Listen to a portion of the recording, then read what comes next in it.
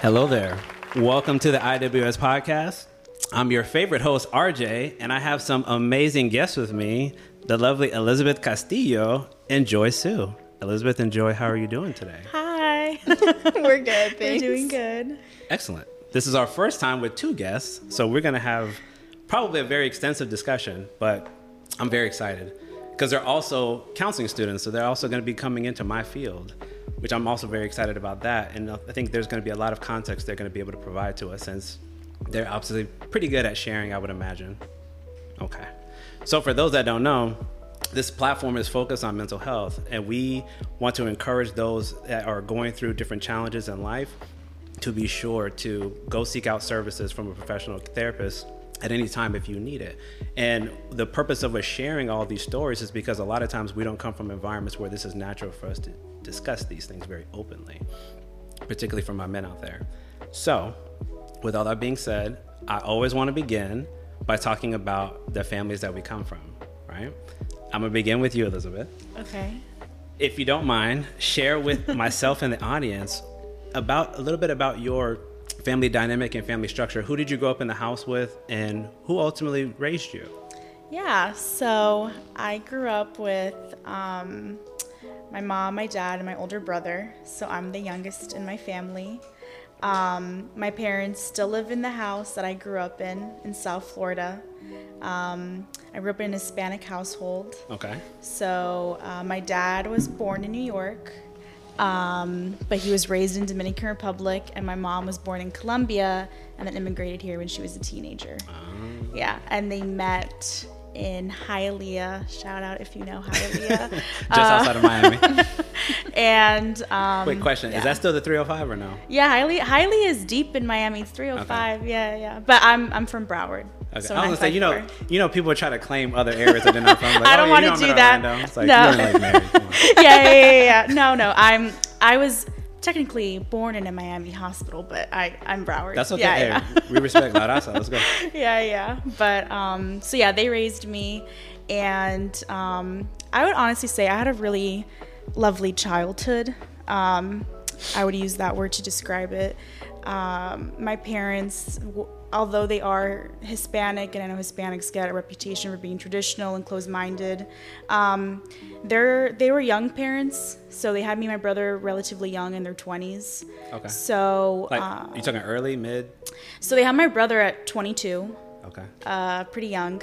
And then my mom was in her late 20s and my dad was in his early 30s when they had me. Got it. So they're pretty traditional in some ways. Religion is important to them, and stuff like that, but they're also pretty open-minded. So I think it also helped that we did have some family members who needed a lot of mental health help.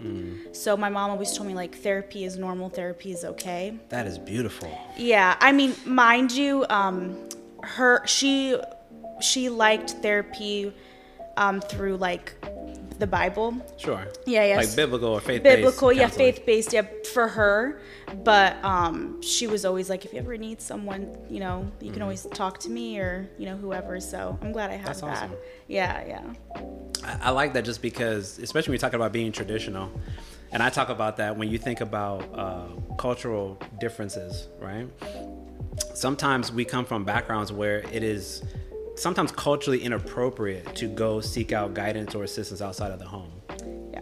Like, that's been my lived experience for those that might not remember. So my father's side of the family is Black. My mom's side of the family is Latina. So my experience was, like, for those two communities, they don't typically go out and get services outside of the church. They typically go immediately to the church. Yeah. So when you said that, I'm like, that for sure. My family is super devout Christian. Yeah. Which, again, nothing wrong with being Christian. Nothing wrong with going to get faith-based counseling. Not at all. My point is that sometimes we worry about things like judgment. I've heard from when you go to, like, your church, because then sometimes I've heard people say, people know my business. Yeah. So then what if they talk about it? Now I can't go back to this community and have fellowship with people that I really value and I appreciate. So I want a secular therapist, which I am, so that way I don't have to worry about, those type of things. Does that make sense? No, that makes total sense. Yeah. My parents, so it's funny because we never belonged to one church. So from my understanding, like when I was younger, my parents, they were more Catholic than Christian. Okay. I know like they're similar. Sure. Like Christianity is, you know, something on those lines. Yes, they're very similar. I don't know a lot. Yeah, but they considered themselves like more Christian. Well, more Catholic, and then they left the Catholic Church, and then they became Christian. Okay. So growing up, we would like go to church like every Sunday, and stuff like that. But my pastor is like, well, my family's pastor is like a 40-year-old tatted up gym rat. Non-traditional, some might say. Non-traditional, like found God one night, like just had like a moment, like, so I never had like I guess like growing up, I never had like this fear of like, oh my God, the pastor, like the priest is like so big up there. Like he looked like he was around my older brother's age. Wow. So I think That's that different. It's different. Like honestly, when it comes to religion, they're a little bit more like modern with it. Yeah. I would say, because they've had their own journey with religion. Yeah. From No, my I think that's cool. Yeah. I think it can make things a little more approachable for some people. Yeah. Like if you saw that, you know, because for example, because I was raised in the church, tattoos are desecrating your body. Yeah. Right. So Yeah. if you go in, I mean, I'm not saying that like I have tattoos, but but if I go into a church and my pastor has tattoos, like clearly, what's he gonna say to me? Right. Right. He's like, hey man, you got a full sleeve. I only got a half. So yeah, I would imagine like we're okay. So I think that might make it immediately seem more approachable for some people who are seeking out, you know, that type of community. I agree. Yeah, it was more approachable than not. But yeah, definitely God was like the center of like our family growing up for sure. And then, you know, we grew up, my brother and I, and you know, you find like your own like viewpoints in life and what you do agree, what you don't believe in. Like I have family members who just don't believe in evolution, and I have family members who just believe in certain things that I don't believe in, and that's fine. But you know, definitely I think growing up, getting out of the house, experiencing stuff like going to UCF helps. Like I think what's interesting too is that like I grew up with majority Hispanic, majority minorities, like I didn't really have a white American friend except maybe when I was like in elementary school, and not because I didn't want to or anything. It's just, it's South Florida. Everyone's Hispanic. Everyone speaks 2 to 3 languages. It's true. So that kind of, you know. I think for some people, depending on where you're coming from, you might come from like I think we would call them like a cultural enclave, right? So like it might be like a Chinatown or like I think South Florida and Miami has Little Haiti, Little Havana, right? Yeah. That's a cultural enclave. So what does that mean? So you'll experience much more of that particular culture and language and food in that particular area. So it might not feel so foreign to be like, oh, I don't see white Americans walking around here, right? Because like if you grow up there, like that's all you know. So you might even realize like, oh yeah, I'm actually not in Cuba. I'm not in Haiti. I'm not in Dominican Republic. You would think they're white American, like me. Like I'm white passing, but then I'm like I'm actually Colombian Dominican. You're like, oh, like you just don't know like Cubans and like because there's a lot of Cubans and Caribbean people in South Florida. Like we don't all look the same. Absolutely not. So it's like we all come in different shapes. But I'm grateful for that experience because I think although like it was Hispanic and you know, like diverse, like I'm glad I grew up in that way because I was able to hear other people's perspectives and I was able to acknowledge that like you and me, like you're half Latino, like we look different, but like we're still Hispanic, right? And like we have different experiences that way. That was never taught to me. That was just like not everybody looks the same. And then when I got to college, people would be like, oh yeah, like I only had like one Hispanic girl in my high school or like this and that. I'm like, oh my God, like that's so not my experience. So that's the beauty of, at least to me, talking about these things, because we all come through life only seeing things from our perspective, right? I talk a lot on this platform about personal bias. So the hard truth that we all have to remember is we all think that the world operates based on how we see it. So when something happens out there in the real world and Elizabeth looks at it, she thinks that that's what it is. Yeah. But the truth is, everybody has a different perception of it. You know what I mean? So when you think about, oh, all these people come in this shade and they speak this language and they're supposed to look like this, that's not necessarily true. That can be typical depending on like maybe the country or the region you're talking about. But when you're talking about things like diversity or how people present, right? You get that initial opportunity to like judge and say, I think this is what they are. But then when you actually talk to them, you're like, oh, like you said, like, I didn't know. Yeah. So I say all that just to say, I always challenge myself and other people to just be curious, you know, instead of kind of going into different situations and thinking like, oh, well, this is clearly this type of person who comes from this background who has the same lived experiences as I do because they told me that they're Latino, for example. That's not true. Yeah. There's commonalities, but it's not always going to be the same. So you want to give people that space to talk about their experience. Yeah, exactly. I always think that's important. Pivoting to you, Ms. Joy. Would you like to share with us, what was it like for you growing up in your family? Yeah. So I have an older sister, my mother and my father. Okay. But probably around when I was 8, my mom had to leave for financial reasons. So she left for work. And she was gone for about 6-7 years, I think. So I guess between the ages of 8 and 15, 16, it was really my dad. Just me and my dad, because by then my sister had gone to college. So Can I ask you real quick, what's the age difference? 4 years. I have an older sister. We're 4.5 years apart, but please continue. Yeah. So that was a little bit hard. I would say that for sure. My older sister was like, she felt a responsibility for me, which I understand that now, but obviously when I was a kid, I just kind of was like, you know, who are you?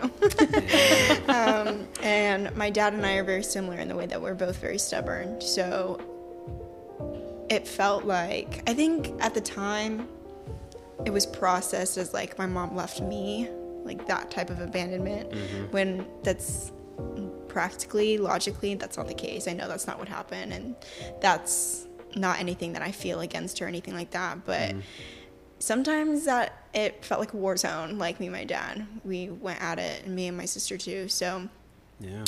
that time was a little bit hard. I'm Korean. Both my parents are full Korean. So immigrants, traditional. It seems like we all have some of that in common. Yes. Shout out to the immigrants. Yeah, shout out to the immigrants. Yeah, my dad's older, so I think, I'm trying to think, 40 is how old he was when he probably had me. Wow. And my parents are 11 years apart. Okay. So. Sorry, do you know the age difference between your parents? A year. Okay. Yeah. Yeah, it shocks people when I tell them that. 11 years. And listen, not my parents, but I did find out, actually when I was in school, that a lot of the women on my mom's side of the family, it was very common for them to have about a 10 to 12 year age gap Right. with their spouses. Yeah. And then one of my aunts, quick story, I don't mean to interrupt, but real You're quick story. My family was able to come here, my mom's side, because one of my aunts, she married this guy in the Air Force, one of my uncles, and they have, I think it was like 27 year age gap. Like it was, Wow. he was actually Wow. I take that back. Yeah, I think it was more than that, because he was actually the same age as my grandmother. Wow. That's scandalous. Yeah, but shout out to my Theo Morris. He was a phenomenal person, and if it wasn't for him, like my family could have immigrated Yeah, here. yeah. So Shout anyway, out to Theo. Yeah, so the church was a big part of my life. We went to a Korean church. okay. I don't believe in Korean Jesus. I know, like, when the movie 21 Jump Street came out, that was, like, a huge thing. Everybody was asking that. No, Jesus is not Korean. Wait, can you expound on that a little bit? What's Korean Jesus? Yeah, I don't know. No, so, like, in the movie 21 Jump Street, they're in a Korean church or whatever, and I think there's, like, a painting of, like, Korean Jesus, and somebody... Am I making this up? No, I remember the movie. I You didn't remember? remember that part. I don't in remember the specific. scene, I yeah. didn't know that part. I mean, I believe you. Though. Yeah, Maybe yeah. it's the wrong movie, but there's definitely a movie somewhere out there where there was, like... Okay. Korean Jesus. They made a joke about Korean Jesus. But anyway, that's besides the point. I grew up in a church. I grew up in the church, Korean church, so that way my parents were able to find like that community between their religion, and so that was a really big thing. My dad was like an elder at our church and all this stuff, and there was some scandals at my old church, so my dad went and like started to build this other church like from the ground up. So it's a very big thing for them. I think they also credit their religion and faith for their immigrant success. You know what I mean? So I think that's pretty typical too for a lot of people. Yeah. At least to me, I think those are some of the most devout people. Yes. People who are coming here, especially, you know, depending on, I don't know your family story, but depending on where they were coming here from.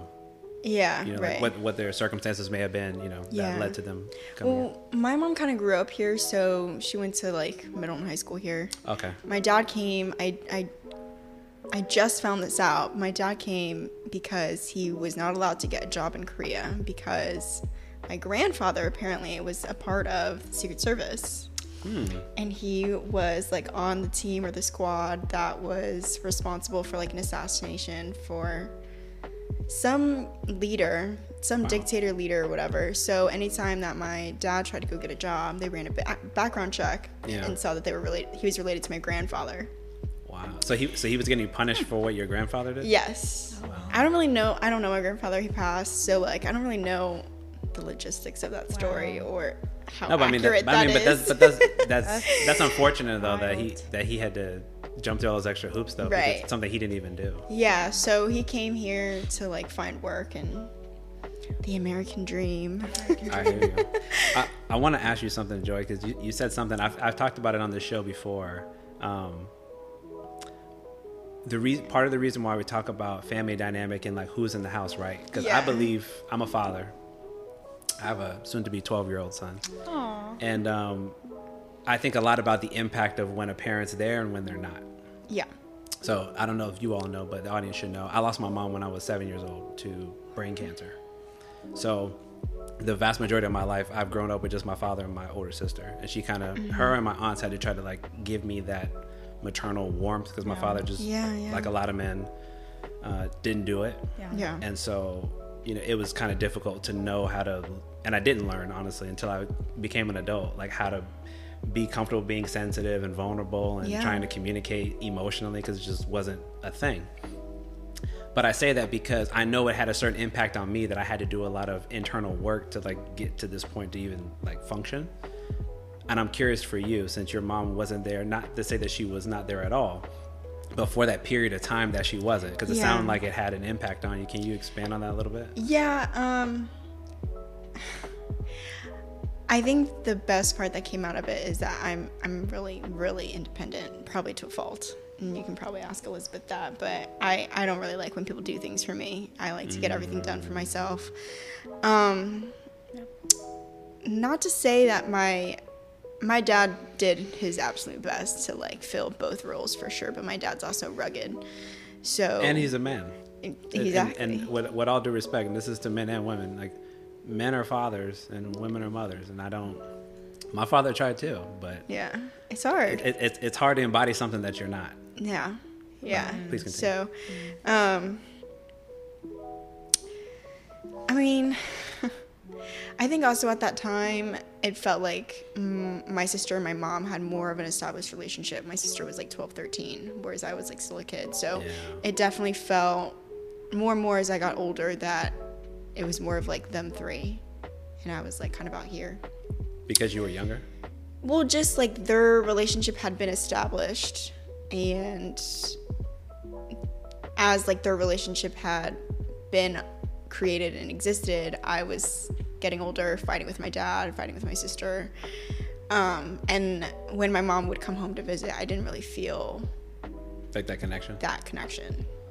That didn't come up till probably last year, 21.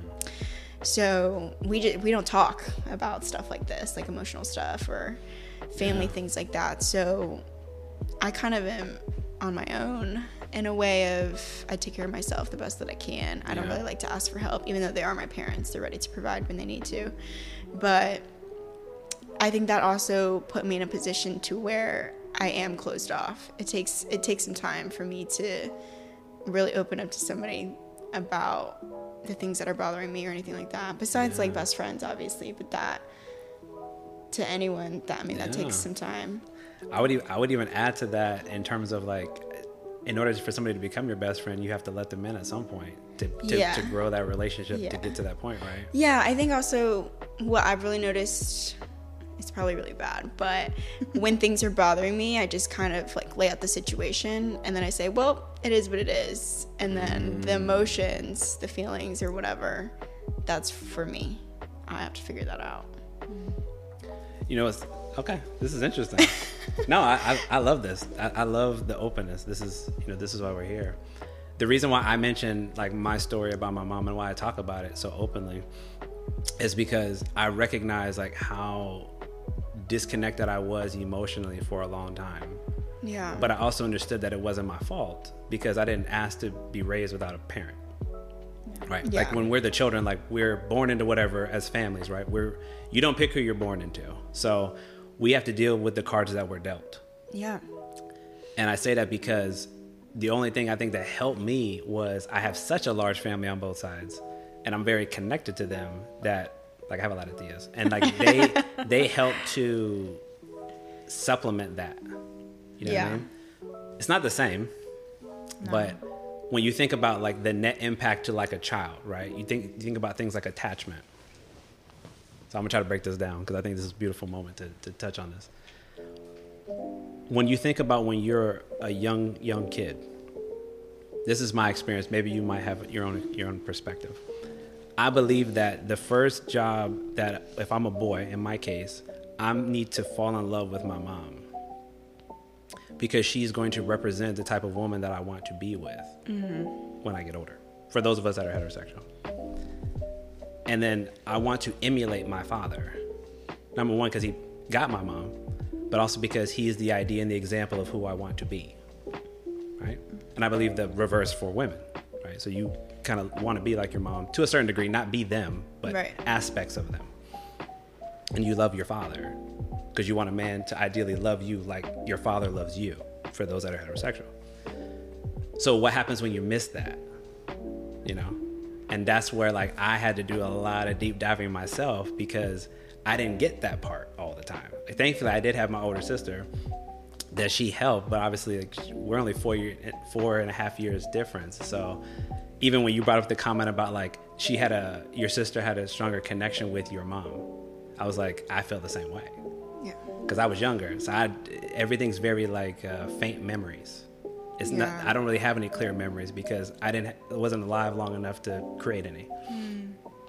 But those are things that like I would say we have to not put that burden on ourselves. Like I did something wrong, or you did something wrong, or you did something wrong to deserve that. It's just these are the situations, right? So how do I find a way to healthily deal with that, so I don't perpetuate maybe the negative impact as I get older. You know what I'm saying? Like, especially when I want a relationship built and there's like, you brought up such a good point. You're like, oh, I want to be so independent, you know? And I know I grew up in a very similar way, but the challenge to that is, at least to me, life is so hard.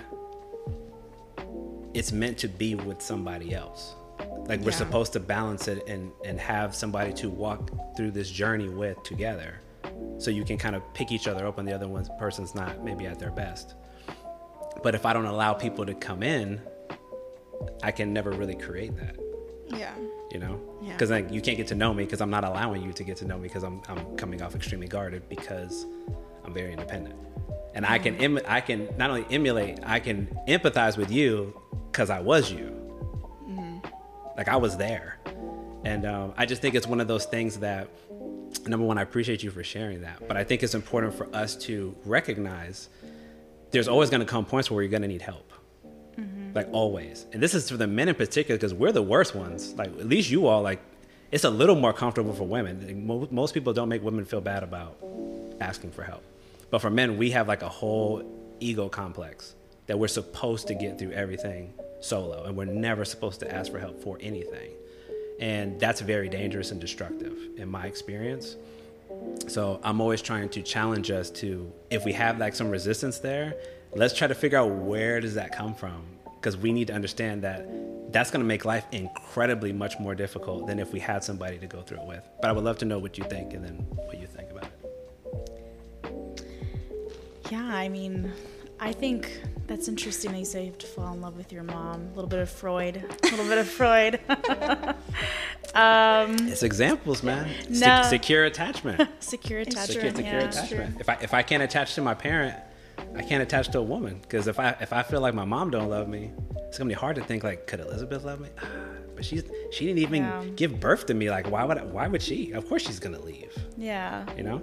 Yeah. I mean, yeah, attachment style is interesting. I think also, from what you're saying, I think it's interesting because I grew up with secure attachment. Like, I do know that my parents love me. I've never doubted that. Good. But I think experiences have changed my attachment style Okay. when I started dating and when I started to be more independent.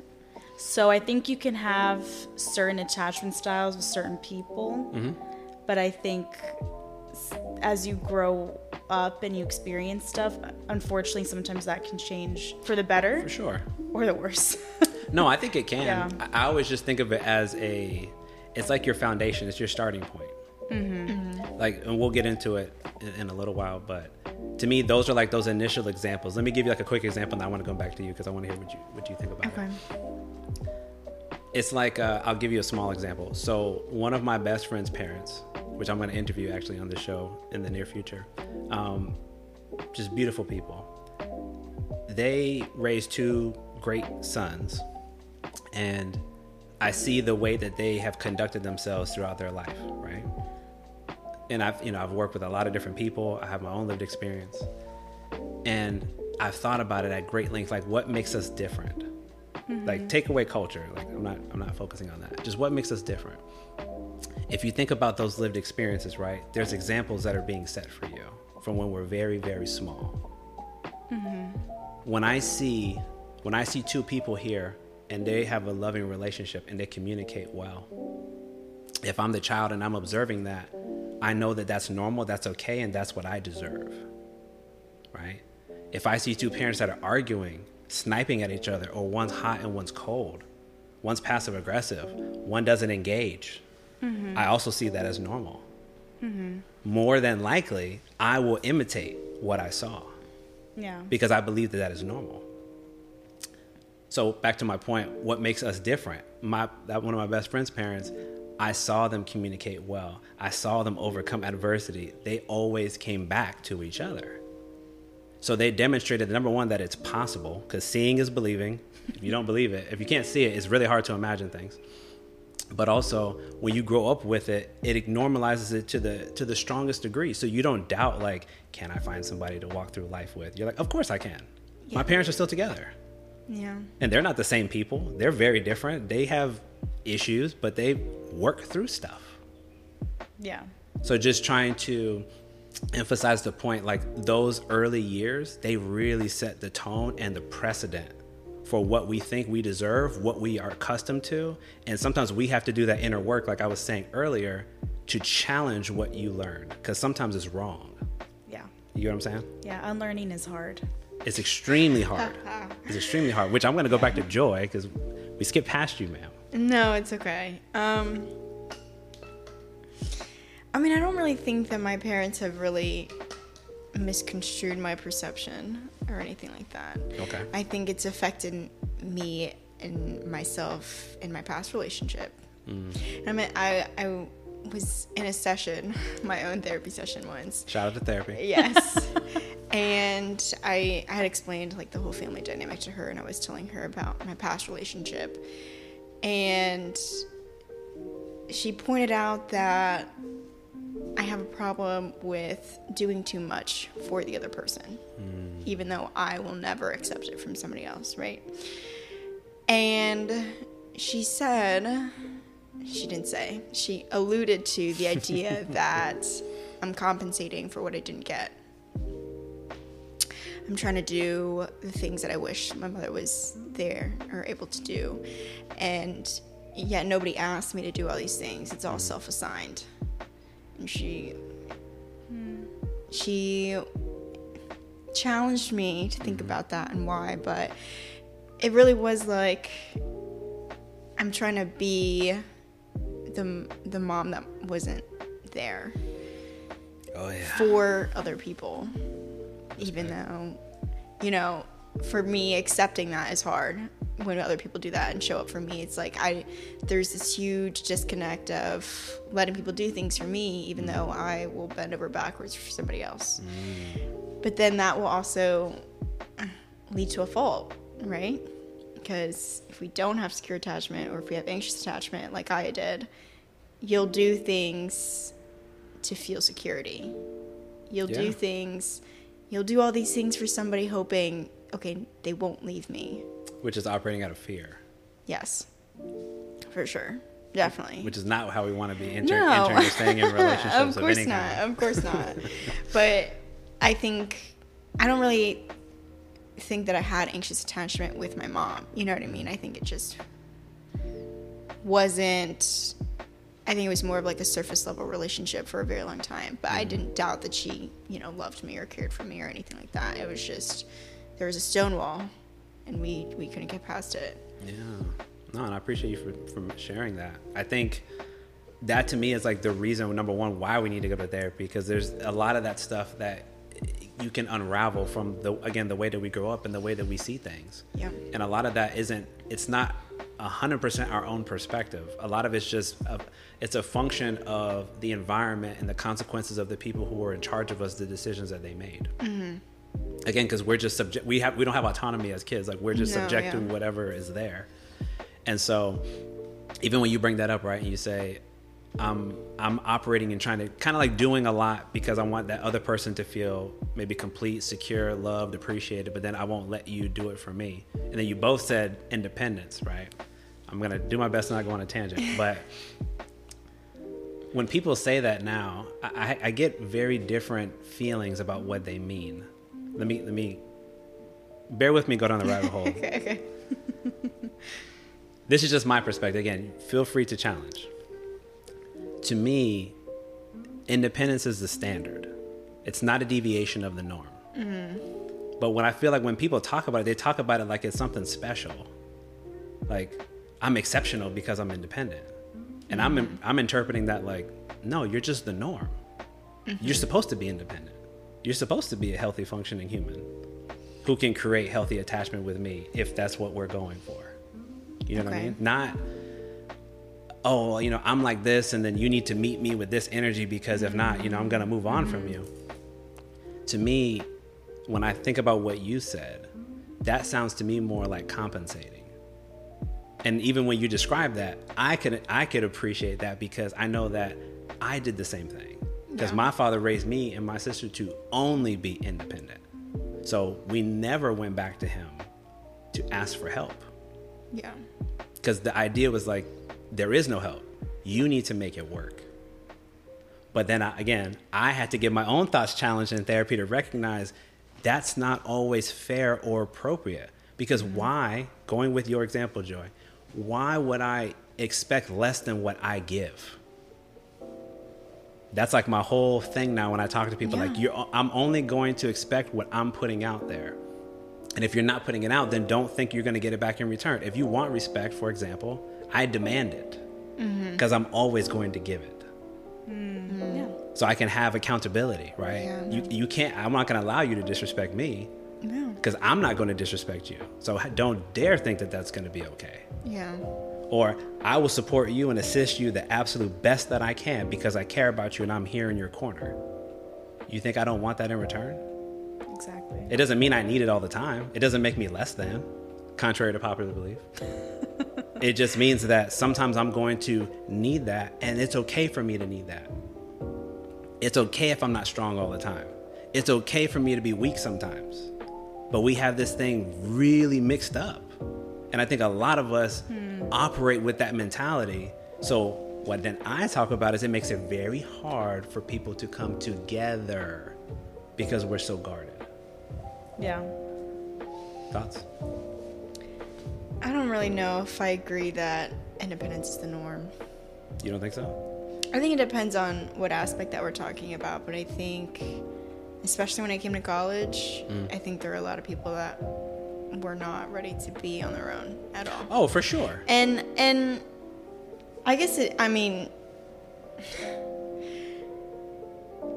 when it comes to relationships, if we're talking about, oh, I'm independent and I don't need you, I can, on to the next, whatever. Take it or leave it. Yeah, that in itself is a slippery slope. That I don't agree with either. Because I think then people become disposable.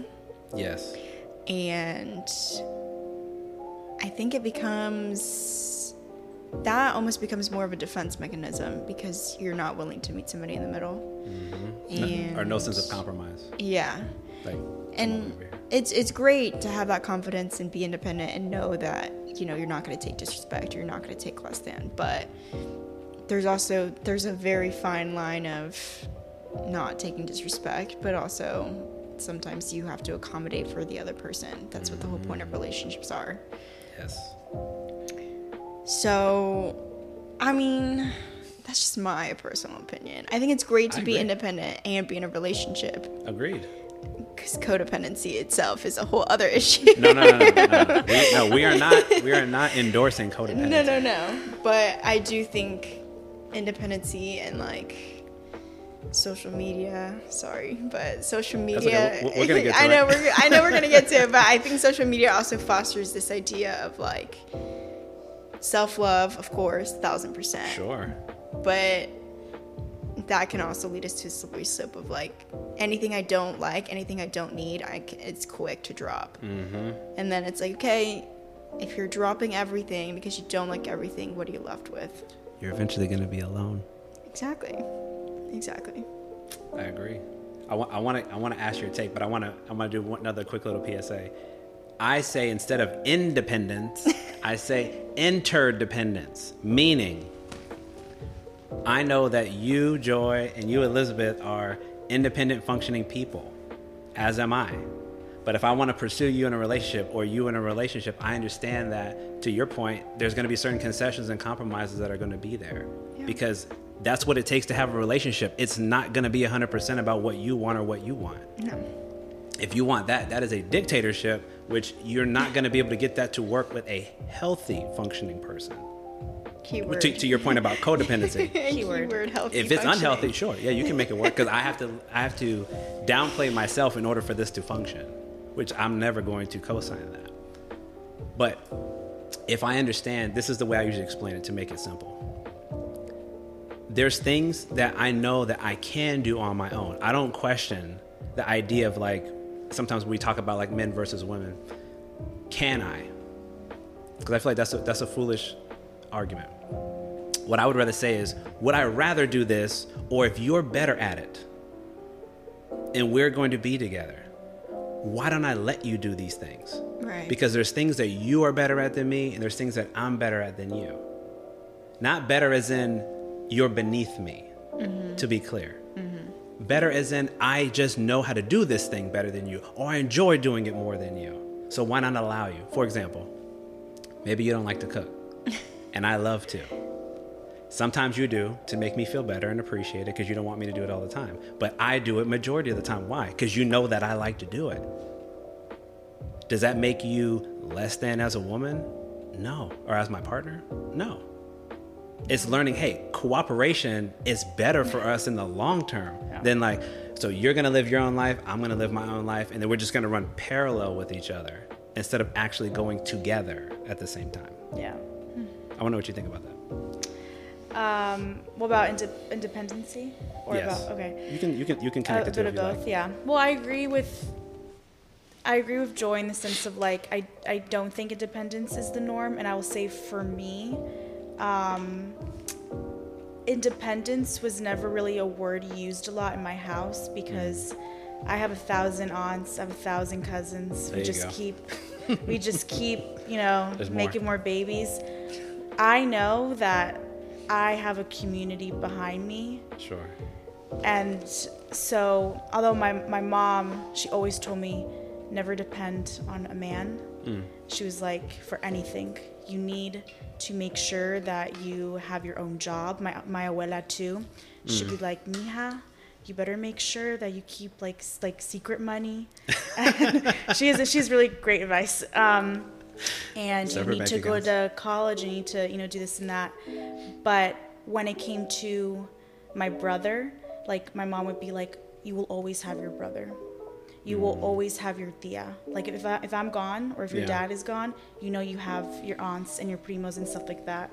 So it wasn't so much a romantic person to depend on; it was family to depend on. I agree. Yeah. So let me build on that real quick though. But what does that demonstrate though? Like think about the narrative you just said there. So your mom and your grandma said, hide money under the mattress. Just in case. Not why, just in case. But at the same time, say, your brother and your family, we got you. You understand? That's confusing because you're kind of saying the same thing. You're saying two different things, but they actually conflict with one another. Because one is saying, be so independent because in case, I'm not going to speak for her, but I'm going to give my take, just my initial response. In case he leaves, have that there. Right? I'm not against women having their education, right? 'Cause I think that there is a level of security, and I think that that's beautiful. I think there's nothing wrong with that. Oh, for sure. But when you talk about hiding the money, what my mind goes to is fear again. What if he leaves? So have this there as a just in case. Not like he passed away and he had a life insurance policy. So like he bounced, so left. I'm going to put this there. But at the same time, teaching you that it's okay to be dependent on the people who are there for you. Why can't I also say, hey, if I have a partner who has demonstrated that level of trust and security with me, why can't I not then depend on them too? Well, I just did it right now. When you said partner, I nodded in my head because I have to unlearn that. But, well, not really unlearn. I do understand what they're saying in the sense of like romantic relationships are great. Your children are the love of your life. That's what I grew up with. Sure. So my parents have a great marriage. This is from my parents' words. They love each other very much. But then I grew up with a lot of aunts and, uncles and stuff. And they're like, if you ever have kids, those are the love of your life. And you don't literally like my great grandmother told my abuela and my mom told me, you don't ever leave your daughter alone in a room with any man, including her father. So that's some generational trauma there. Yeah. For me and the people that I grew up with, like, obviously something tragic must have happened for her to say that. Sure. But like, romantic relationships are great, but your children, your siblings, your cousins, that's where you need to make sure that like if anything happens, you go to them. So that's what I was raised on. So you can be independent from your partner. No, and that's why I was trying to make that point because like I get what you mean. I didn't hear it in that specific way, but my family was very much the same. They were just like, we're always here for you. In my mind though, because the way I got raised, I was just like, it's just me. I'm running this race by myself. Which I get because of your experience. Yeah. Yes. Yeah. My father was hyper. It's just you, man. Yeah. But I say that again because when I think about this idea again, I'm gonna keep using the word fear. A lot of us do things out of fear. Like we make a lot of hasty decisions because we're afraid of what could happen. And I'm always a fan of having those hyper uncomfortable conversations because then it helps diffuse those situations. So I'm not constantly planning perhaps in my mind or having the mental preoccupation that you're going to leave or bail on me or leave me with these kids or take away your income or whatever the case may be. I don't think that's how people want to actually go into relationship formation. It's like, so this is going to fail. And because it's going to fail, I'm going to do this in response now because I know you're not going to be there. It's fear. Because my grandma told me, I can't trust you. She said I could trust my brother, my cousins, my aunts, her, but not you. No matter how much I love you, no matter how much I care about you, you're going to do something shady to me one day. So I am going to make sure I am ready to have my escape hatch, pull the parachute, I'm out. Yeah. Right? Yeah. Because of her trauma. Right. Yeah. And I'm saying that because, and I love that you put the word there. sometimes we're not even aware that we're passing these things along. Like, we don't even know why sometimes we're doing stuff. I was told I can't be in the room alone with you, or I have to have this money again in this account. Why? Because my grandma said, just do it. Yeah. And then when they start talking, yeah, but why do you think she said that? Because maybe she got left. Yeah. Or maybe one of her siblings got abandoned. Yeah. And she was like, that's never going to happen to anybody else in my family. So I'm going to tell all the girls, don't trust men. Yeah, and I grew up with that. My tia would tell me that every single day. All men cheat. Oh, ay, Dios mío. Yeah. All men cheat. All men are dogs. You focus on you. You focus on your kids. And I was like, okay, tia. Okay, wait. I'm going to pass this to Joy. I'm not saying you agree with that, but Okay. just roll with that point, because she brought up a really good point. Have you ever heard that language in your life? That all men cheat? Yeah. Or that you just can't trust them? Not from my parents. Okay. I conjured that up myself. Okay. Okay. No, this is good. Okay, this is good. This is good. If that's the case, that's the case. Yeah, so at least where I'm at right now, I get the don't trust men thing. Yeah. And not to generalize all men, obviously, of course, right? Although, wait. Look at the camera. Let's be clear on the language, though. But we're saying all men cheat, or all men are dogs. So that is absolutely a generalization. Okay, That is a generalization. That's the textbook definition of a generalization. let's say most. Or Maybe we can, throughout the conversation, Some. maybe we'll get to some. Maybe we'll get to some. I mean, I was just put in a position where I was cheated on Okay. multiple times, and so Same person? yes, so that's why I'm very strict on the fine line of knowing what you're going to put up with and knowing what you're not, knowing when Absolutely. to leave.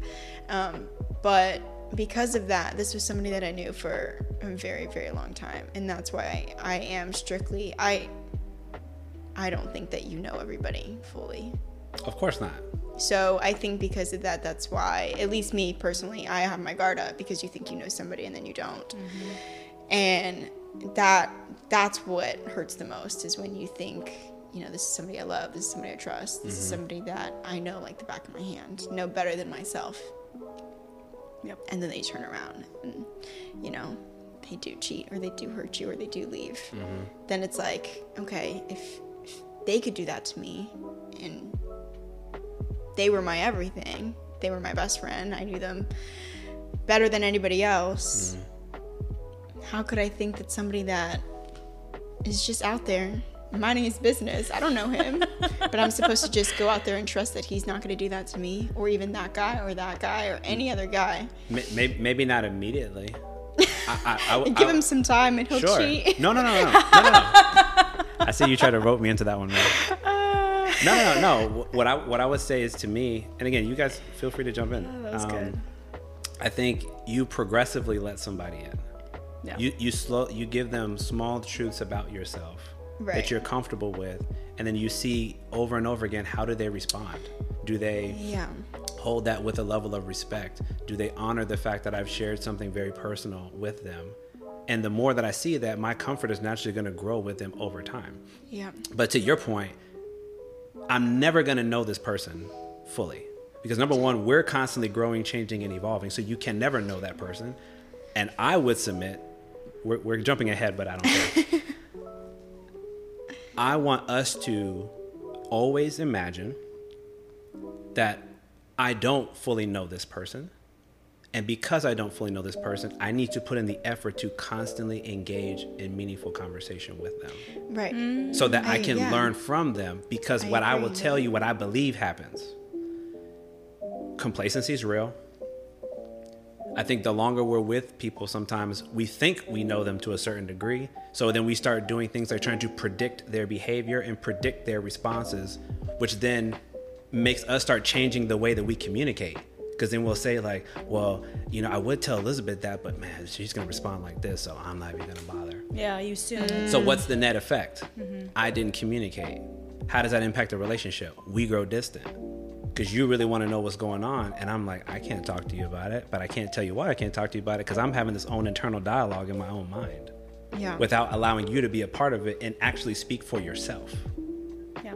So I always encourage us this is a platform issue. I always encourage us to always be curious.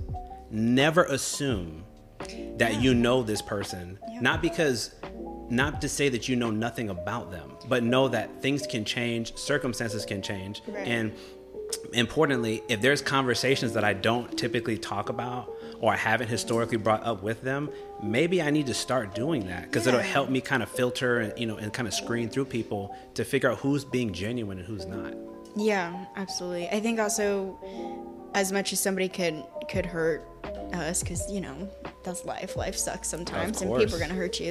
That's how it goes. I think the hardest part is the unlearning and the bouncing back and wanting to be open with somebody. I think that is the biggest strength that anybody could have, because you get hurt the wrong way one time, you could be done for.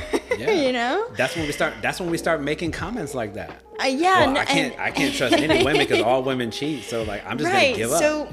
And that's a place where I'm at least currently right now, where for me it's hard, because something that I admire about myself is I try my best to forgive and try my best to forget. Obviously there's always going to be parts of me that hurt, but something that I like is, or try my best to do, is still be open. But at the same time, it's like you creep, you open, and then it's like, okay, like maybe that was too much. How do we know what they're going to do with that? Did I do too much? Did that push them away? Are they going to stay? Are they going to leave? How do they perceive that? That's the anxious attachment talking, of course. And that's what you got to talk about. Right. I mean, ultimately, that's what I would want us to be communicating with that person about. So it was like, hey, I felt like I said something that, I don't know, maybe came across as like I was off-putting a bit. And I just want to know that, like, are we still in a good position right now? Yeah. And then, but the important part, the second most important part is you got to let them respond. Oh, yeah. Right? I'm saying that because I can't tell you how many couples I've worked with where they literally don't talk because they'll say things like, I've known this person for so long. Yeah. I know what he's going to say, Elizabeth, so why am I going to waste my time? He already said no to this, so he's probably, and then I catch them when they do that, he's probably going to say no. I'm like, probably, exactly, because you're not him. Yeah, exactly. Stop trying to speak for him. Exactly. Let him speak for himself. Let you speak for yourself. Don't let me dare come into the situation and say, well, I already know Joy's about to say this, so I'm just going to avoid the situation and hopefully, it'll just gloss itself over. That's ridiculous. That's how we start setting ourselves into this big booby trap that's going to blow up in your face later, because now we have this mountain of issues that are going unaddressed, and we're wondering, like, again, why are we distant? Why don't we want to spend time together? Why are we maybe seeking out attention and validation outside of the relationship? You know what I'm saying? We're not getting those needs met because we're just like, well, I got to get it from somewhere and I can't trust you anymore. So, but I won't leave you and I won't talk about it. So I'm just kind of biding my time, I suppose. Yeah. What do you think about that? It's a lot. It's a lot to process because us three specifically, like, we know a lot about human behavior because we study it, and we're going to be doing it for the next 30 to 40 years, hopefully. And we're very understanding people. But I think because we're understanding, well, I can only speak for myself, but because I'm so understanding, I get human behavior and I get attachment and I get trauma, I think sometimes we let people off the hook too easily. And I think, and I wholeheartedly think this, that if you don't respect or love yourself, that partner's not gonna, even if they do show you respect and love, you're not going to believe it. A partner will literally tell you 1,000 times, I love you, you're so awesome, like, thank you for everything you're doing. In your head, you're just, you don't even register it. You're like, what? Oh, okay. Anyways, like, you're not, if you don't believe it, like, how are you ever going, like, it's hard to explain in the sense of, like, when you've been done dirty so many times, and as a woman, I feel like we can bounce back pretty quick, like, because we're so understanding. On top of that, like, I'm also in this field. I'm going to be a marriage and family counselor. So you're going to be more understanding. I'm going to be, but I have to stop myself sometimes and be like, I get it. You don't even have, like, I get it. thank you for explaining it to me. I heard you out. But at the same time, I don't have to accept it. And I think sometimes women specifically accept too much. And I think that is one of our issues. Okay. I know I'm not speaking for all women, but for me, I've noticed it, like, in the women in my life. Stop babying this person. He's not your child. And Facts. Sometimes a boundary needs to be up. And if that means letting go of a relationship, I think it's worth it. So that's kind of what I think, because I totally get you, like, in the sense of, like, when you've been, done dirty so many times, it's like to open up again, and, like, this random person in, like, Switzerland is going to, like, know me so well. Like, it's just hard to imagine that when there's been so much hurt, but because us three know, like, okay, like, we know, like, logically we can get through it, but, like, it's still like that. It's different when you gotta live it still. It's different when you gotta live it, yeah. I want to touch on that, but I want to actually clarify for the audience. How old are you? I'm 23 years old. 22. We're young. We're babies. It's nothing wrong with that. It's just I want to make sure everybody understands. I want to touch back on what you said about boundaries, because you hit one of my buzzwords. I love boundaries. I think it's extremely appropriate to have boundaries, particularly when you're talking about, and again, we're kind of going out of order, but expectations. Oh, right? Yes. Because this is fun. If I communicate well, I would say, this is, to me, that's the key part. If I communicate effectively what I want, particularly if I do it right off the bat, right? If we're starting to get to know each other and I'm like, hey, what are you looking for? Oh, I'm looking for this, this, and this. These are some of the things that I went through, and this is essentially what I want moving forward. And then I'm doing the same thing. Number one, we're being intentional, which I would make the case most of the time we don't do anything intentional. We just kind of fall into stuff and we wonder why it don't work. But the other thing is that it's absolutely appropriate to set boundaries, particularly because of what I've been through. So, for example, I've been in situations where a partner has not communicated well, and that has led to all these presuppositions and assumptions that have come into the case, and then we have no opportunity to actually remedy anything because that person has already drawn their own conclusions, right? I haven't talked about this on the show, but we know in CBT, cognitive behavioral therapy, we always talk about thoughts, feelings, and behaviors. When somebody's having this own internal conversation, right, and you're not allowed to be in a part of it, they literally are concocting an entire narrative of what is going to happen. Not what happened, what is going to happen. And then from there, they can change their feelings because now they believe that is actually going to happen. And then their behavior may be, now I'm going to be distant from you. Now I'm not going to communicate with you. And then ultimately the relationship cannot survive. But all of that is predicated on the fact that we are not talking about those issues. It all started from the fact that we don't communicate about it. So I talk about those things because that is a very firm boundary for me. Because I know I can't tolerate that. I don't tolerate that from my son. I don't tolerate that from my clients. I don't tolerate that from anybody in my life. If you don't want to communicate, I'm not going to put any effort. Oh, yeah, 100%. Because to me, that's basic human decency and respect. If you want something, you need to make sure you're trying to explain it in the best way possible. But we also need to make sure that we are being understood. Sometimes we just talk at somebody and we assume they got it. No, we need to make sure, what did you just hear me say? And make sure they reflect back to you what you were trying to get them to understand. Yeah. Otherwise, they're operating on their own guess of whatever you were trying to mean. And you might get hurt and you might get frustrated again. Like, why doesn't he get it? Because he didn't understand when you said it. And some people think they're good listeners when they're not. True. And I'm one of them. Because I appreciate the transparency. And it's interesting too, because you mentioned expectations, and like I think expectations it's a really interesting topic because what I expect of a partner may be different than what you expect out of a partner, and that's where communication plays in. Yes, ma'am. But like, I was in a recent situation where I would hear a person that I was dating say, I'm not ready for a relationship. I'm not ready for a relationship. In my head, I said, yet. You're not ready for a relationship yet. And then you drew the conclusion of what? And then after months of dating this person, I was like, oh wait, I think he really means it. And I had to be the one to say, I'm sorry because I wasn't really listening to you. Like, you told me in every way what you wanted, and I just went along with it because I genuinely thought, of course you're going to change your mind. But that's really honest of you to admit that. Yeah, Not a lot of people sit there I and respect admit you a that, lot. that was on me, and I realized I have that issue. I like to hear what I want to hear. Listen, Doesn't a everybody? lot of people do. A lot of people do. Yeah, We hear yeah. one thing and we're like, I'm going to twist this into something that I can use. Because I'm an optimist, so when you say, oh, this can't work, I'll be like, for now. Right. See, I'm glad you used that word. I consider myself an optimistic realist. So I like to make sure I have hope always for the future, right? Or hoping people to change. If I didn't, I shouldn't be a therapist, right? Yeah. But I also know that it's based on where people are at today. So if somebody tells me I'm not ready, I'm not trying to convince them otherwise. I'm like, okay, heard. And I want them to take their time to do whatever they need to do to get ready.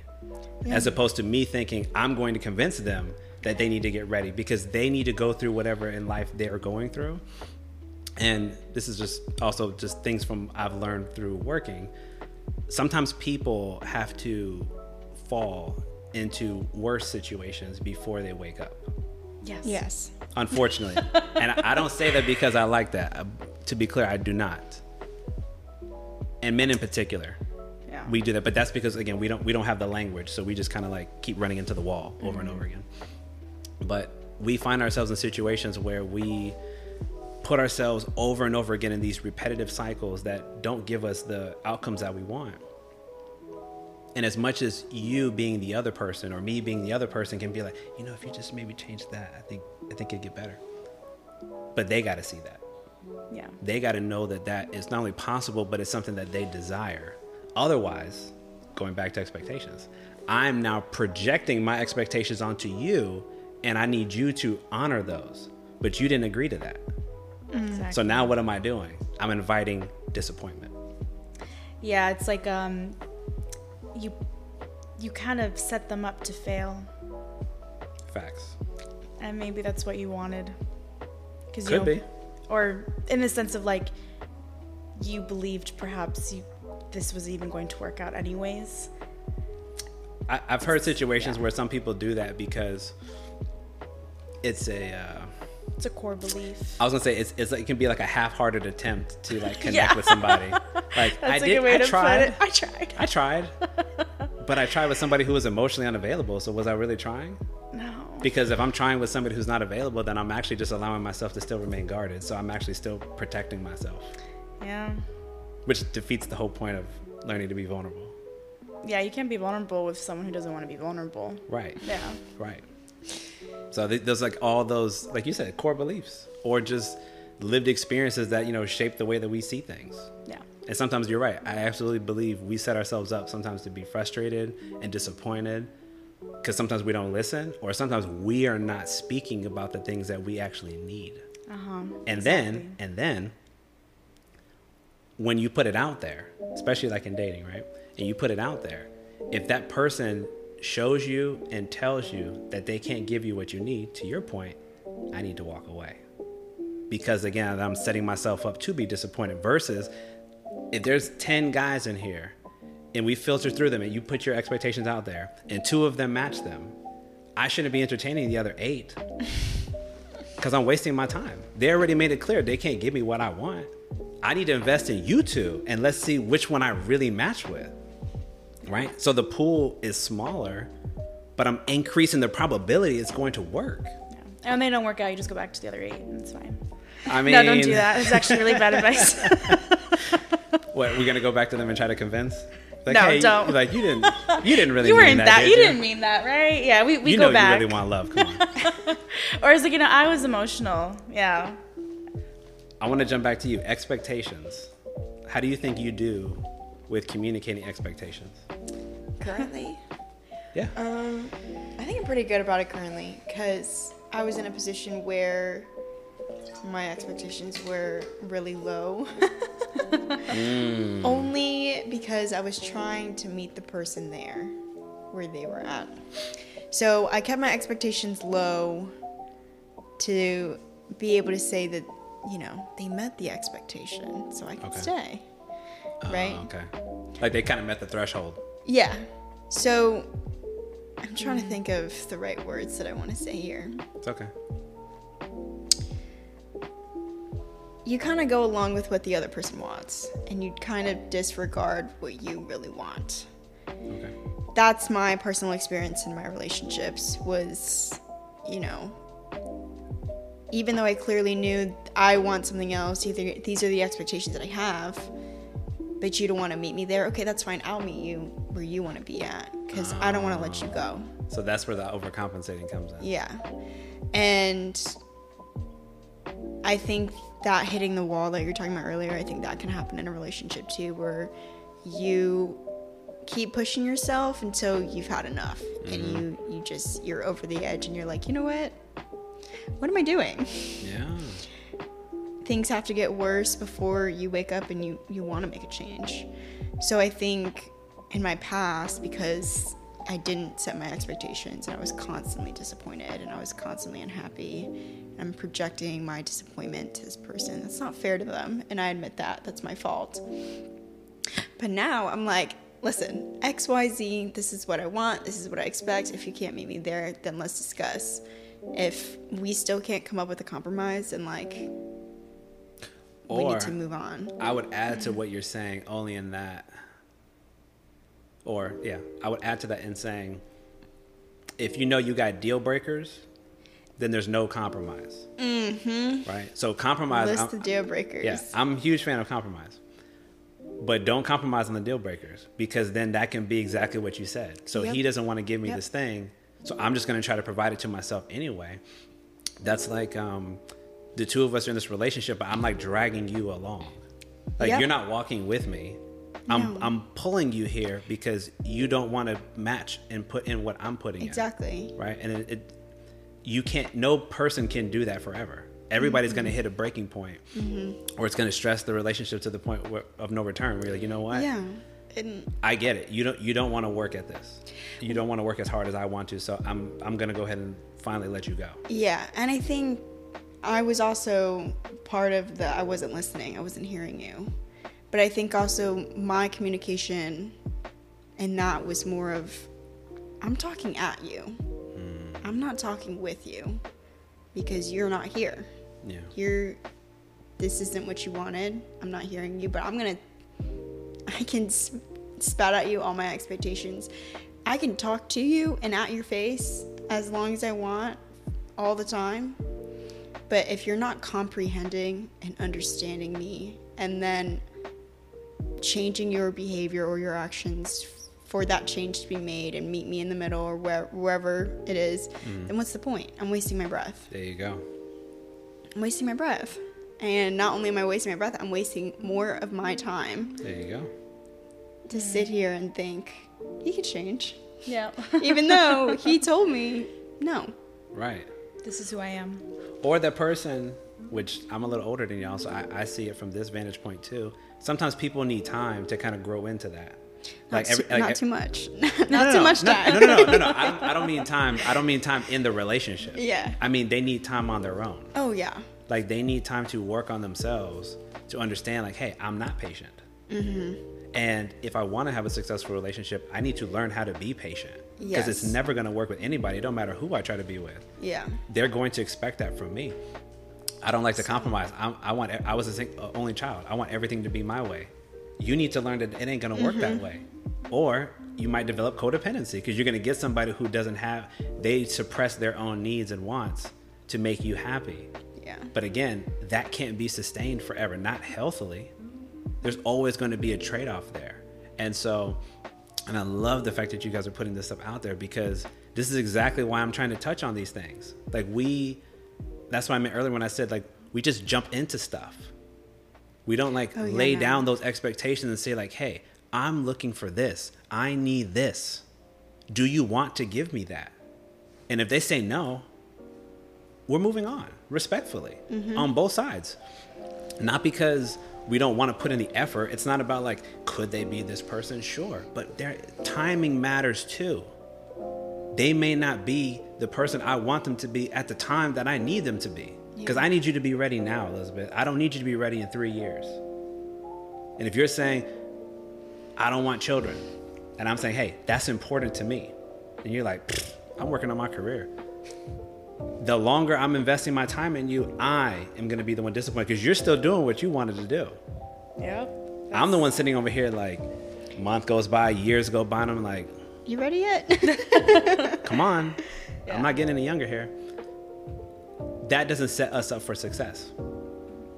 So that's what I mean when I say I want us to be more intentional about actually articulating these points to people that we want to take serious, because then we're going to get a more honest representation of the people who want to mirror what we're trying to put out there. But if I'm just like you said earlier, Joy, if the standard's really low and everybody can kind of jump in and kind of give them a chance, could it work? Possibly.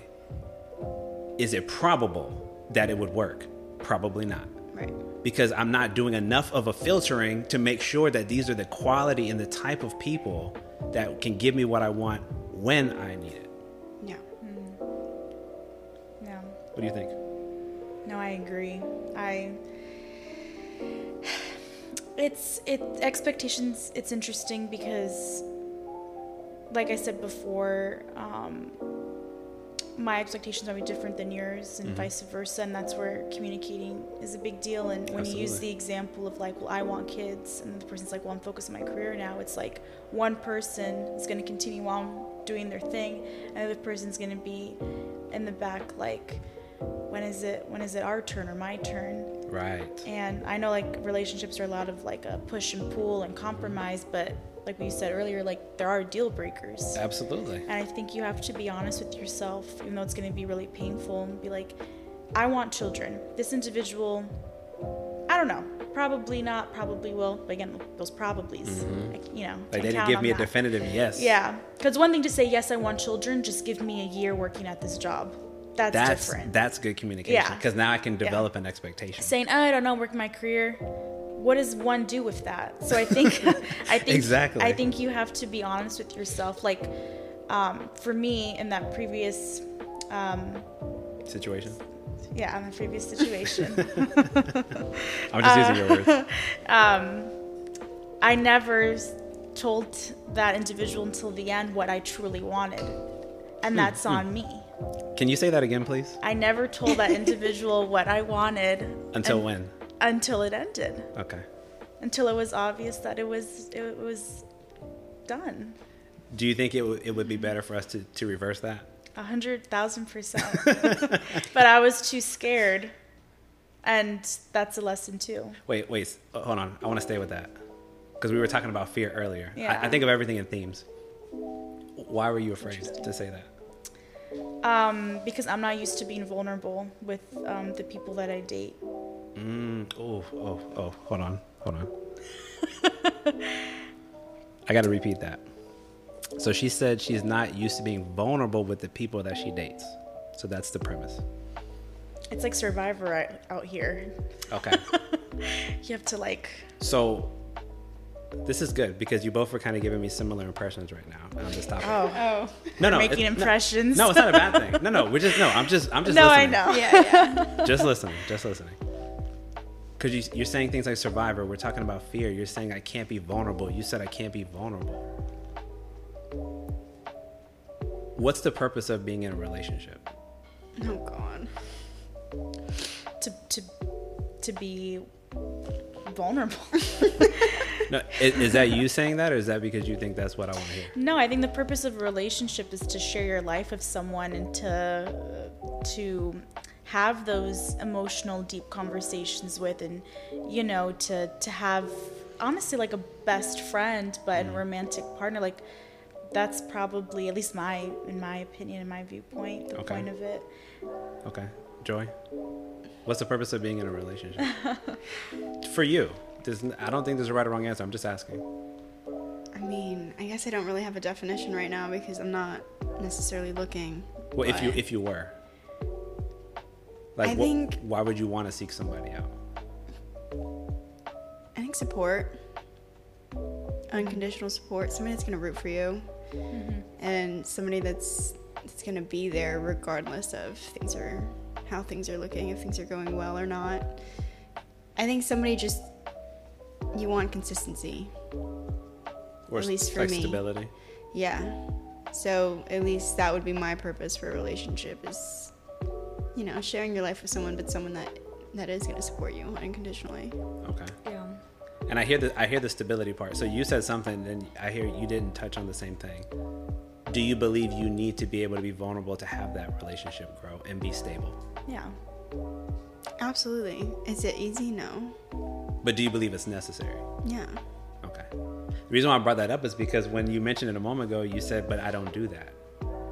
So that's sort of a contradiction. Oh, I'm full of them. No, but I'm making. You sound like my therapist now. Yeah. I promise I'm not trying to be.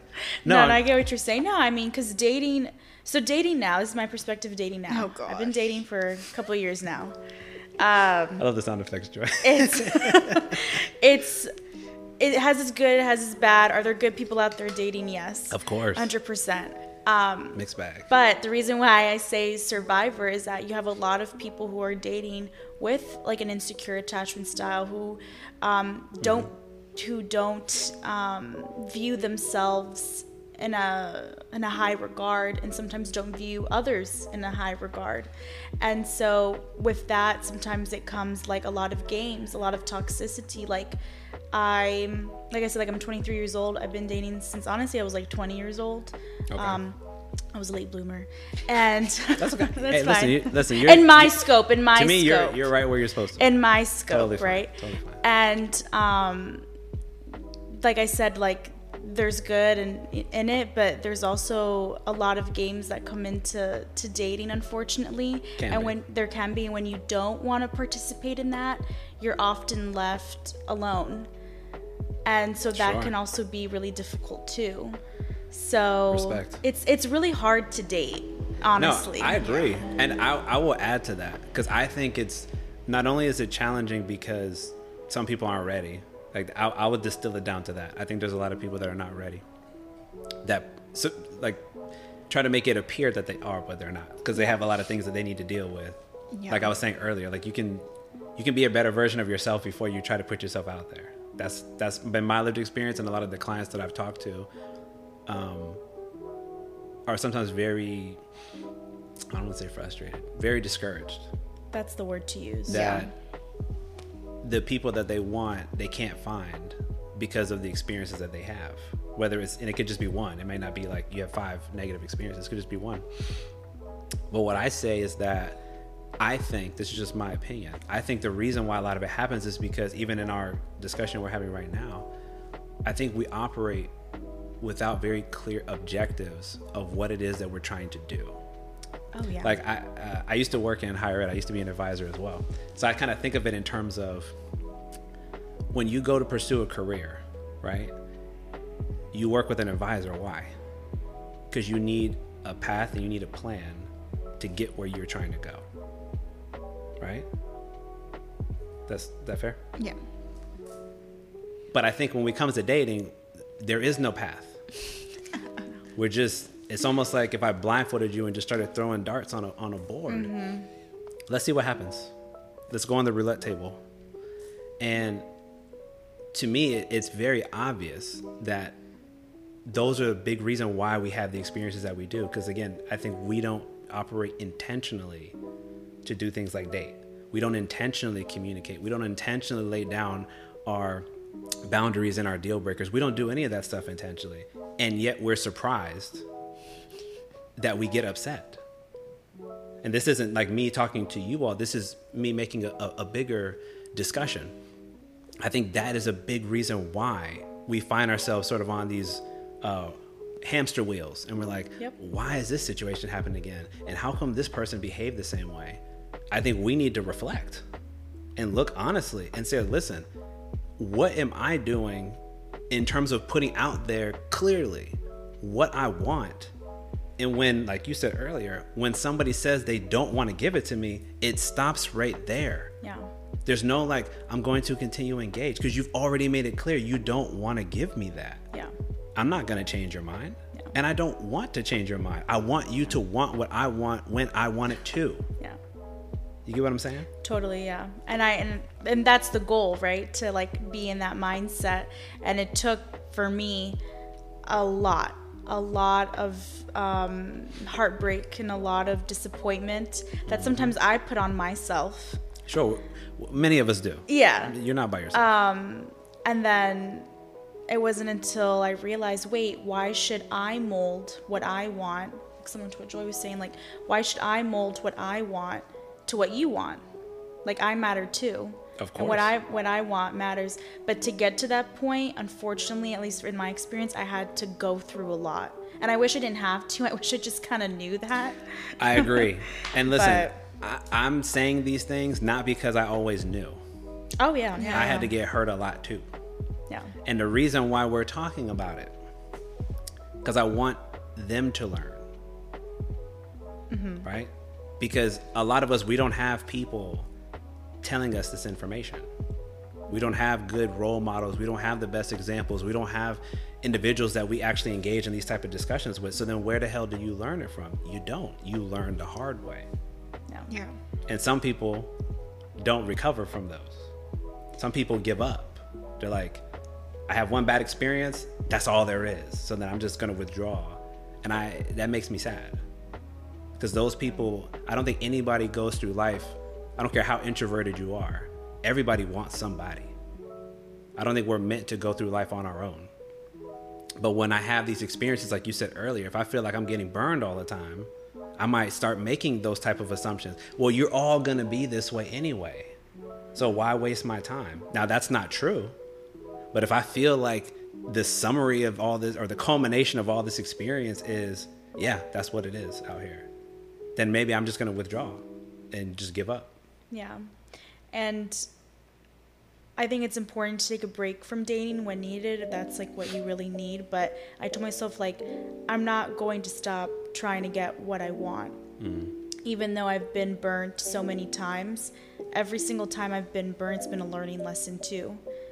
Of course. And so, you know, I don't ever want to feel like, even though like I do feel it sometimes, but I don't ever want like my core belief to be like, this is such a waste of time.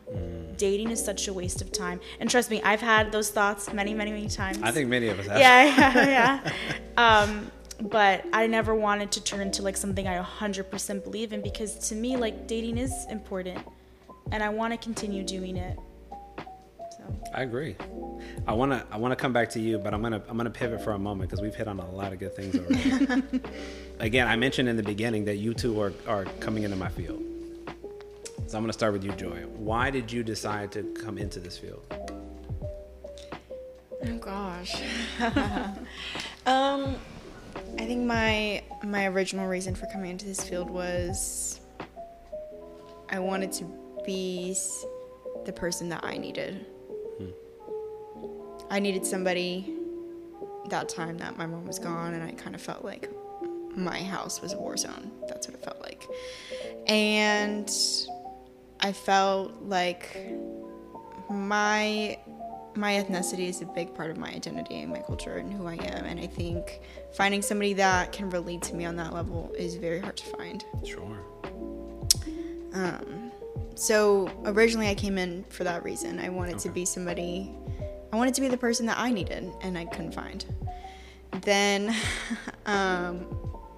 during my undergrad, I decided kids are freaking awesome. I think they're so cool and they're incredibly resilient. Oh yeah. And they can bounce back with the right intervention. And so learning more about that, and I think we don't give kids enough credit, in my opinion. I think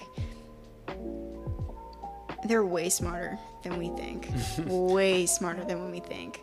So I really wanted to change that direction and I wanted to work with kids that really need my help. Excuse me. Yeah. So early intervention, and especially children that come from broken families, I think was like my biggest thing, because I think we don't address childhood trauma enough until it's too late. Oh, yeah. Until they're coming to see us and they're like 20s and 30s and they're like, well, this is what happened and I thought this was normal. And oh yeah. Now it's showing up in places that I've never expected. So being there on the front end to avoid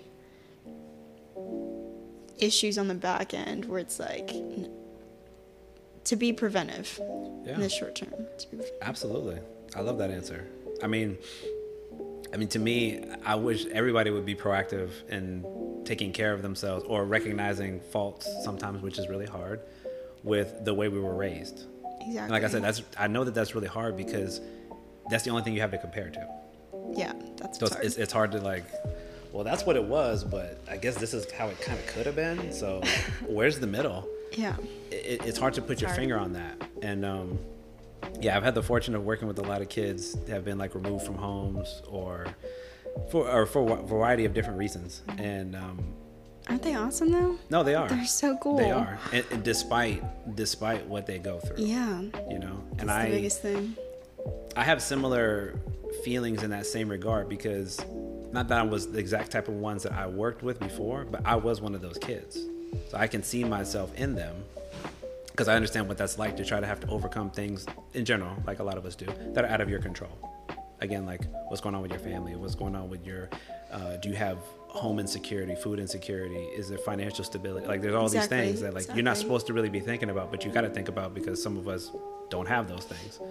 So trying to put all that in perspective, I think it's great that you would try to target that particular demographic because I would agree if we intervened with them sooner, they wouldn't have some of the same challenges that we do, right?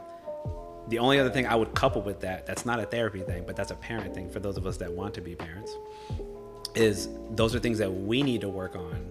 So when they're growing up, like I said earlier, like they're growing up with healthier examples, Yeah. right? Because then if you learn and you're doing your own inner work throughout that time before you become a parent, you're inevitably going to be a better parent. Not because there's some book that told you how to do it. You understand things that you need to pay attention to. You understand the level of communication that needs to be done, the expectations that need to be clearly articulated. You understand how to do those things because you've been working on that yourself. Then you practice it with your partner. Then you do it with your children. So Yep. you're matching it all across the board. So to me, like that's the other half of that, where we can be more proactive to not have more traumatized children that need to go seek out therapy in the first place. Yeah. Does that make sense? What about you? What was your reason for why you wanted to come into the mental health field? I always enjoyed learning about psychology. I thought the human brain was really interesting. I was always curious about why humans do the things that they do. So so I got my undergrad in psych, and then I was like, well, I really want to be a therapist. It was just kind of like I want to really dive into this. I'm fascinated about it. So I went for it. And I've been to a couple of therapists, and not one of them has been Hispanic. And I live in Orlando. Yeah, it's not like there's not any. I've worked with Hispanic counselors, but they've never been my counselor. And I think it's important for representation as well. Absolutely. So I think that's important because it's true. Like I would have loved to talk to someone a couple of years ago when I was going through a hard time, and that kind of could relate to me. Absolutely. Yeah. No, I love that. I mean, I will always agree. Representation does matter. And, certain cultural communities we come from, like we said earlier, it's not really a thing. So then you can't be surprised like that. Yeah, there's not the... I would kind of say it's more of a function of the demand. Like if people don't understand that it's normal to do that, then people aren't going to, like parents are not going to suggest that you go to school and study that. They're going to say like, go be a doctor, go be a lawyer, because those are acceptable professions in their eyes. Yeah. But if they don't understand the concept of therapy and how it could be beneficial, they're not going to encourage you to be like, you should go do that job that I don't even understand what you do. Yeah. They're not going to even recommend that, And like for me, I was like asking that question because like I got into it. I didn't even go into it and immediately from undergrad thinking that that's what I was going to do. It was kind of a roundabout approach, but I remembered later in life some of the experiences I had with therapists growing up, but I started really, really young. So I didn't really understand or appreciate what they did because I just didn't really understand the context of what they were doing. But when I started going in my early 20s, then I was like, oh, that's when like real challenging happened. Like, why do you think that this is true? Yeah. Because that's what I experienced. But why do you think that that's true? Is it absolutely true because you went through that? Yeah, I guess. What if I told you it might not be true? And I'm like, now I'm trying to, now I'm starting to explore and realizing like, oh, there's some things that I've held as core beliefs, like you said, that maybe aren't accurate. So to me, like, that's one of those beautiful things that we can walk through in that journey with people. But the representation to me is most important as well, because a lot of times people don't seek out the help because they want to see somebody that looks like them, that might understand a bit about that lived experience, not because people from different backgrounds can't relate, because that's not true. But we also got to be real. It is a bit easier. I know men who would prefer to talk to men. They prefer to have a male therapist, not because a woman couldn't work with them through their experience. Sometimes there's shame. Sometimes there's embarrassment, depending on what they want to talk about. And even if the female therapist sits across and says, I promise you, I'm not judging you. In their head, they're feeling like, man, if I tell her that, she's going to laugh at me. So I'm just going to keep it to myself. Yeah.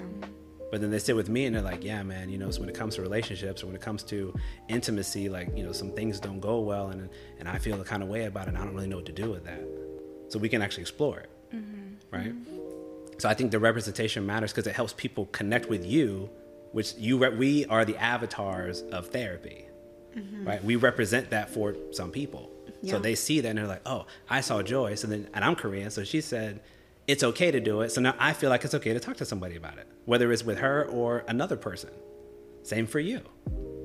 So I think that can be a really good benefit for those of us that not just doing the work, but then even what we're doing here and talking about it in a public forum.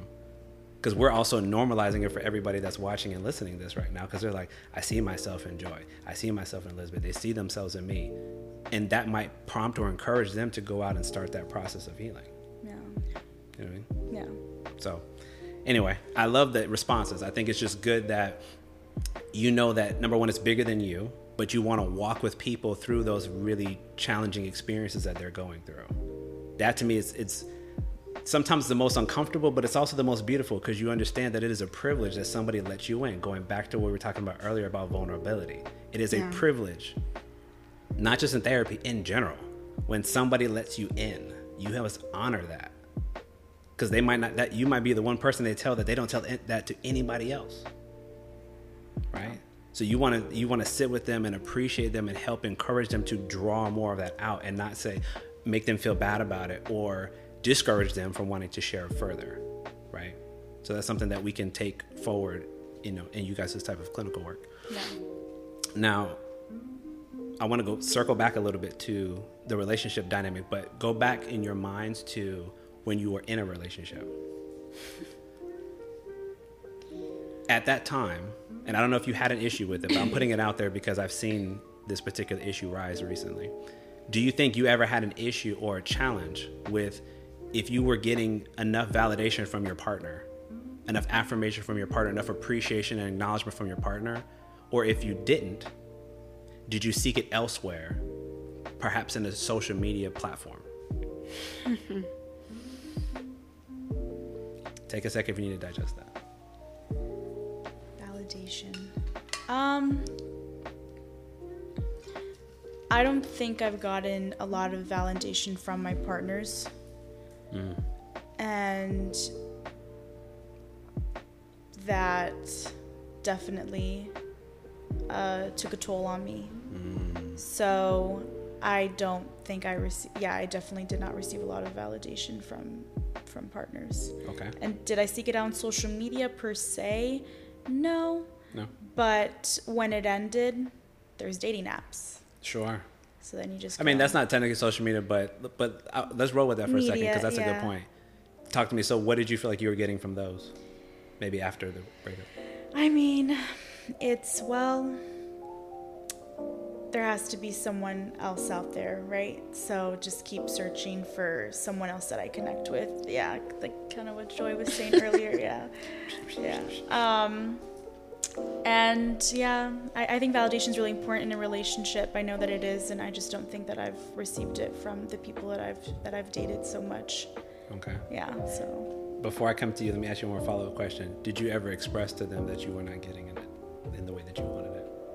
No. You see, like I had an issue with that. Okay. Yeah. No, and I appreciate the honesty. Yeah, I had a huge issue with that.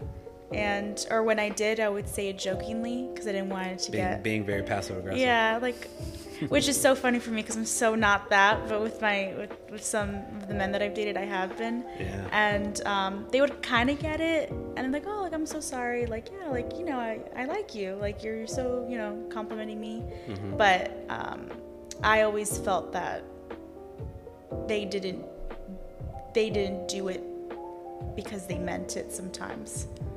Okay. Yeah. Wait, okay. I gotta you're right. ask you one more follow-up. I need to ask you the same question, though. Okay. Because I've raised this question before, too. And I think this is just my opinion. I think this is more of a female challenge than a male challenge. In my experience, we're very direct. So when you want something from us, you need to look at us and you need to tell us that you want that. Yeah. But in my experience with a lot of women, they like to leave what I would call the breadcrumb trail, where they want to kind of lead you to the thing that they want you to do. And for them, it feels more authentic if you figure it out than if they have to sit you down and say, hey, I need this from you. Yeah. I would appreciate if you did this for me, right? That's been my experience. But let me ask the question now. What would be more impactful for you? Would it be the sort of the roundabout approach of talking about it and hoping that he's going to somehow figure it out one day? Or dealing with the initial discomfort of actually having to approach him and tell him this, but ultimately getting what you want? Definitely dealing with the discomfort and ultimately getting what I want, for sure. Yeah. So answer B for you. Answer B. Okay. Yeah, for 100%. I'm jumping to you now. Honestly, in my first relationship, I didn't get a lot of validation, and I asked for it a lot. How did you ask for it? I was pretty direct. I was more of like, Did you, like, hey, like, grab the face and it's like, listen, I need this from you. I Listen. really like grab their face. Are they working? Are the ears working? Yeah. No, it was more of like, hey, like, this is bothering me. I would really appreciate if you could do X, Y, Z, because it would make me feel more appreciated, blah, blah, blah, Okay. whatever. Did it really happen? Not consistently. And if it did happen, it felt more like, Forced? yeah, it was not genuine. It was more of like, it sucks that I had to ask you. I wish you would be able to feel like you could validate me because you are with me and you want to be with me. Sure. So that was a really big issue for me in that first relationship. I'm in a situation now where I'm not getting constant validation in that way, but it's not something that I feel like I'm lacking either. Like, I feel very secure in the relationship. I don't feel like it's missing anything. I don't feel like I need to ask him for validation, and I also don't feel like there's too little of it, or whatever the case may be. I think he shows up in other ways where I don't need that. That's interesting you say that, because I was thinking while you were making that point, because you both talked about, like, to me it sounds like it clearly does matter. Yes. And I don't think that it's anything wrong with it mattering. I think both men and women, even when we talk about validating, you can interpret it also as just general appreciation and acknowledgement for the things that you do. I think that we both want the same things, but I want to stick back to but we don't always talk about it, or we don't present it in the clearest way to make sure it's being understood. And then if I do talk about it and they don't do it consistently, you said, right? To me, when I hear that goes back to the idea of, like, who am I dealing with? Oh, yeah. Because if I'm dealing with somebody who wants to take this relationship seriously, when I tell them, like, hey, I need you to work on this, they understand that I need to improve in this area, and I'm choosing to work on it. Not because she told me to, not because she forced me to, because you can't. I'm making the conscious choice because she made me aware that she feels that it is lacking in that area. However, if I'm dealing with somebody who doesn't want to take this relationship very seriously, you can throw out terms like situationships. Those literally operate without expectation. So if I'm not being clear about the things that I want, and I don't have any expectation on the table of where we want this thing to go, number one, I might not raise the issue of validation because I might feel like, well, that's kind of doing too much, and this isn't supposed to be that anyway. This is supposed to be very lighthearted. Yes. Also, if I do raise it and he doesn't give it to me, oh yeah, but what if I'm disappointed because I told him I needed it and he didn't give it to me, like you mentioned? I would say, but it goes back to the person that you chose. Yeah, I shouldn't have consistently chosen that person. I'm quick to say that. Which is fair. I mean, again, I don't think that this is, I'm not Mr. Know Everything. I'm more like, hey, I've observed a lot and I've felt a lot of this stuff. And I've seen how we just kind of, again, we just jump into things. Mm-hmm. And it, once I've taken that step back, it's truly fascinating to me.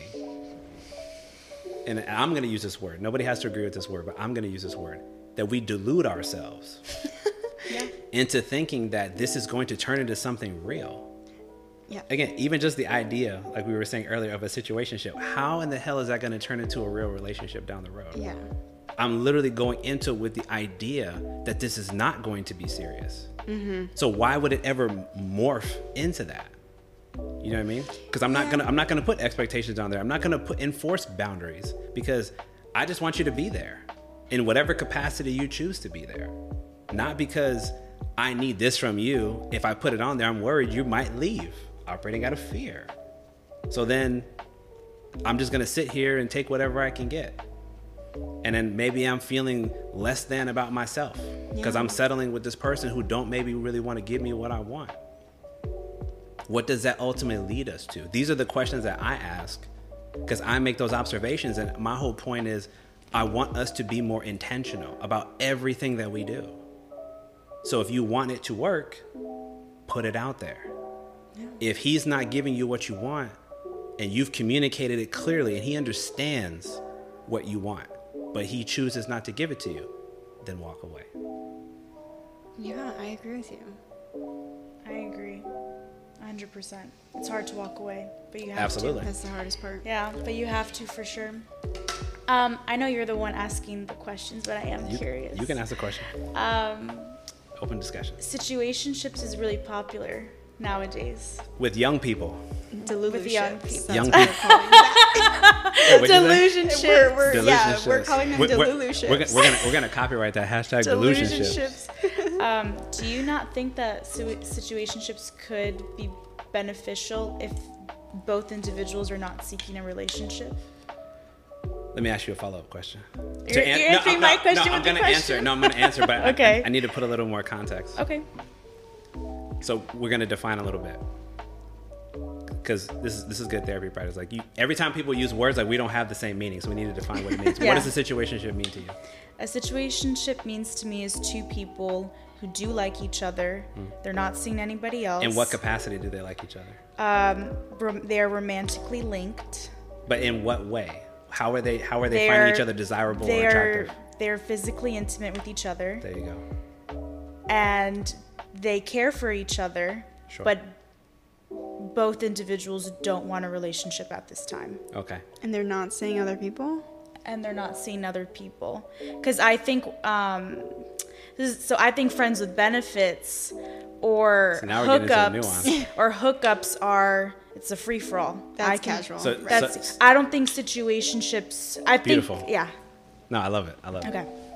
No, because we're showing.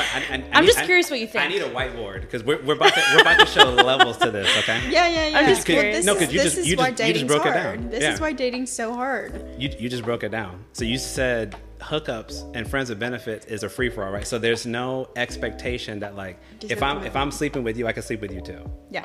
Friends with benefits, hookups. Yeah. Situationship, one-on-one.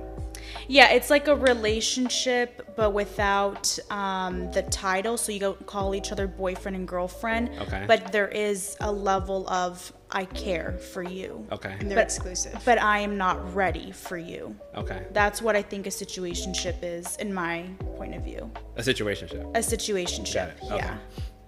All right. So now we have more context. So to me, I'm going to ask you another question, but I'm going to give you my answer. I don't think it can lead to a healthy relationship. And this is the biggest reason why.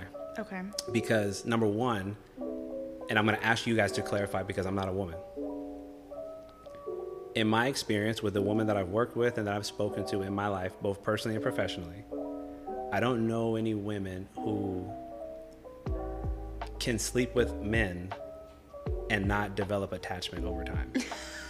Okay. How did I know that that's what was about to be said? That's a very common thought. Yeah.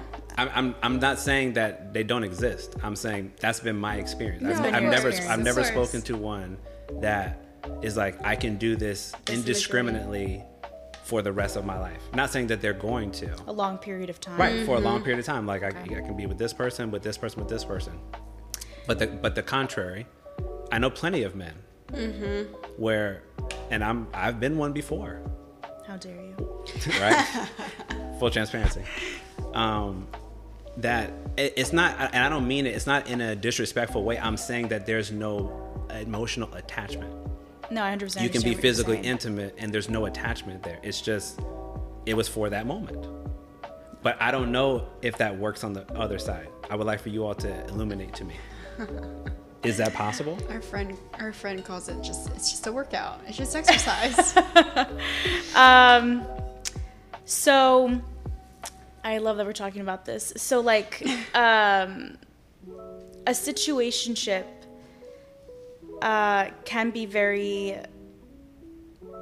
I'm trying to process what I want to say. That's okay. I don't know if you want to go first, then I go, or if you also want to process it. Because I want to say like what I truly think. That's okay. Yeah, I would yeah. love for you to. Yeah. Well, I just don't think I could really speak on it because I've never really done the casual dating. So you're for sure like you're a typical monogamous person. You're only going to be with one person at a time.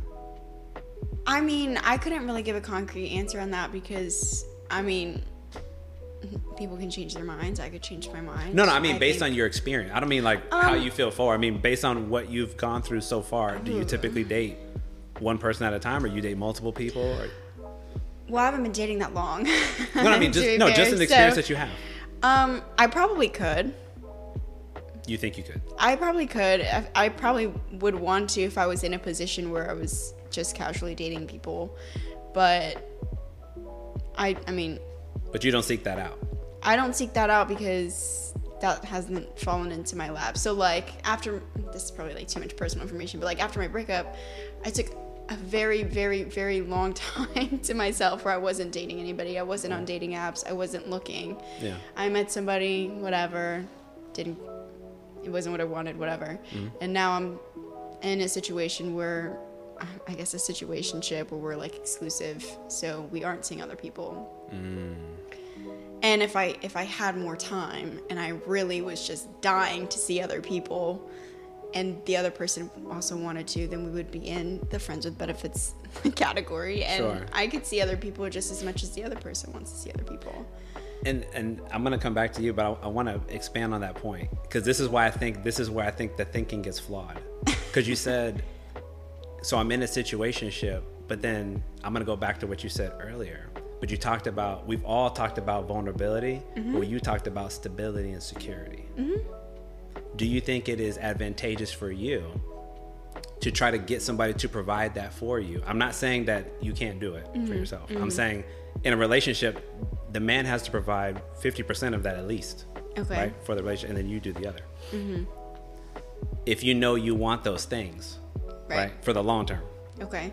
do you think it is in your best interest to go about it the way that you are because you have no commitment? You don't really have any type of structure for how the relationship would be because we're not even using the words. Are we talking about me? Situationships versus committed monogamous relationships. Are you talking about my experience currently or my Yes. general thought right now? Yes, currently. Because you Okay. just gave me the side of, because Yeah. she brought up situationship, right? And then Okay. you said, I'm in one. Yes. And then we talked earlier about how you said, I need things like stability and security so I can be vulnerable. And it's already hard for me to be vulnerable. And I'm already guarded, right? You're challenging me. Correct. Okay. So what I'm saying is, if you say you want those things, but you're putting yourself in the context of A situation. a person where I can't get that from them because I won't even define what we're doing. Because So- we're not even going to be definitively boyfriend and girlfriend. We're just like, Yeah. we're going with the flow, but yet we're not dealing with other people. So we're in this pseudo in-between realm.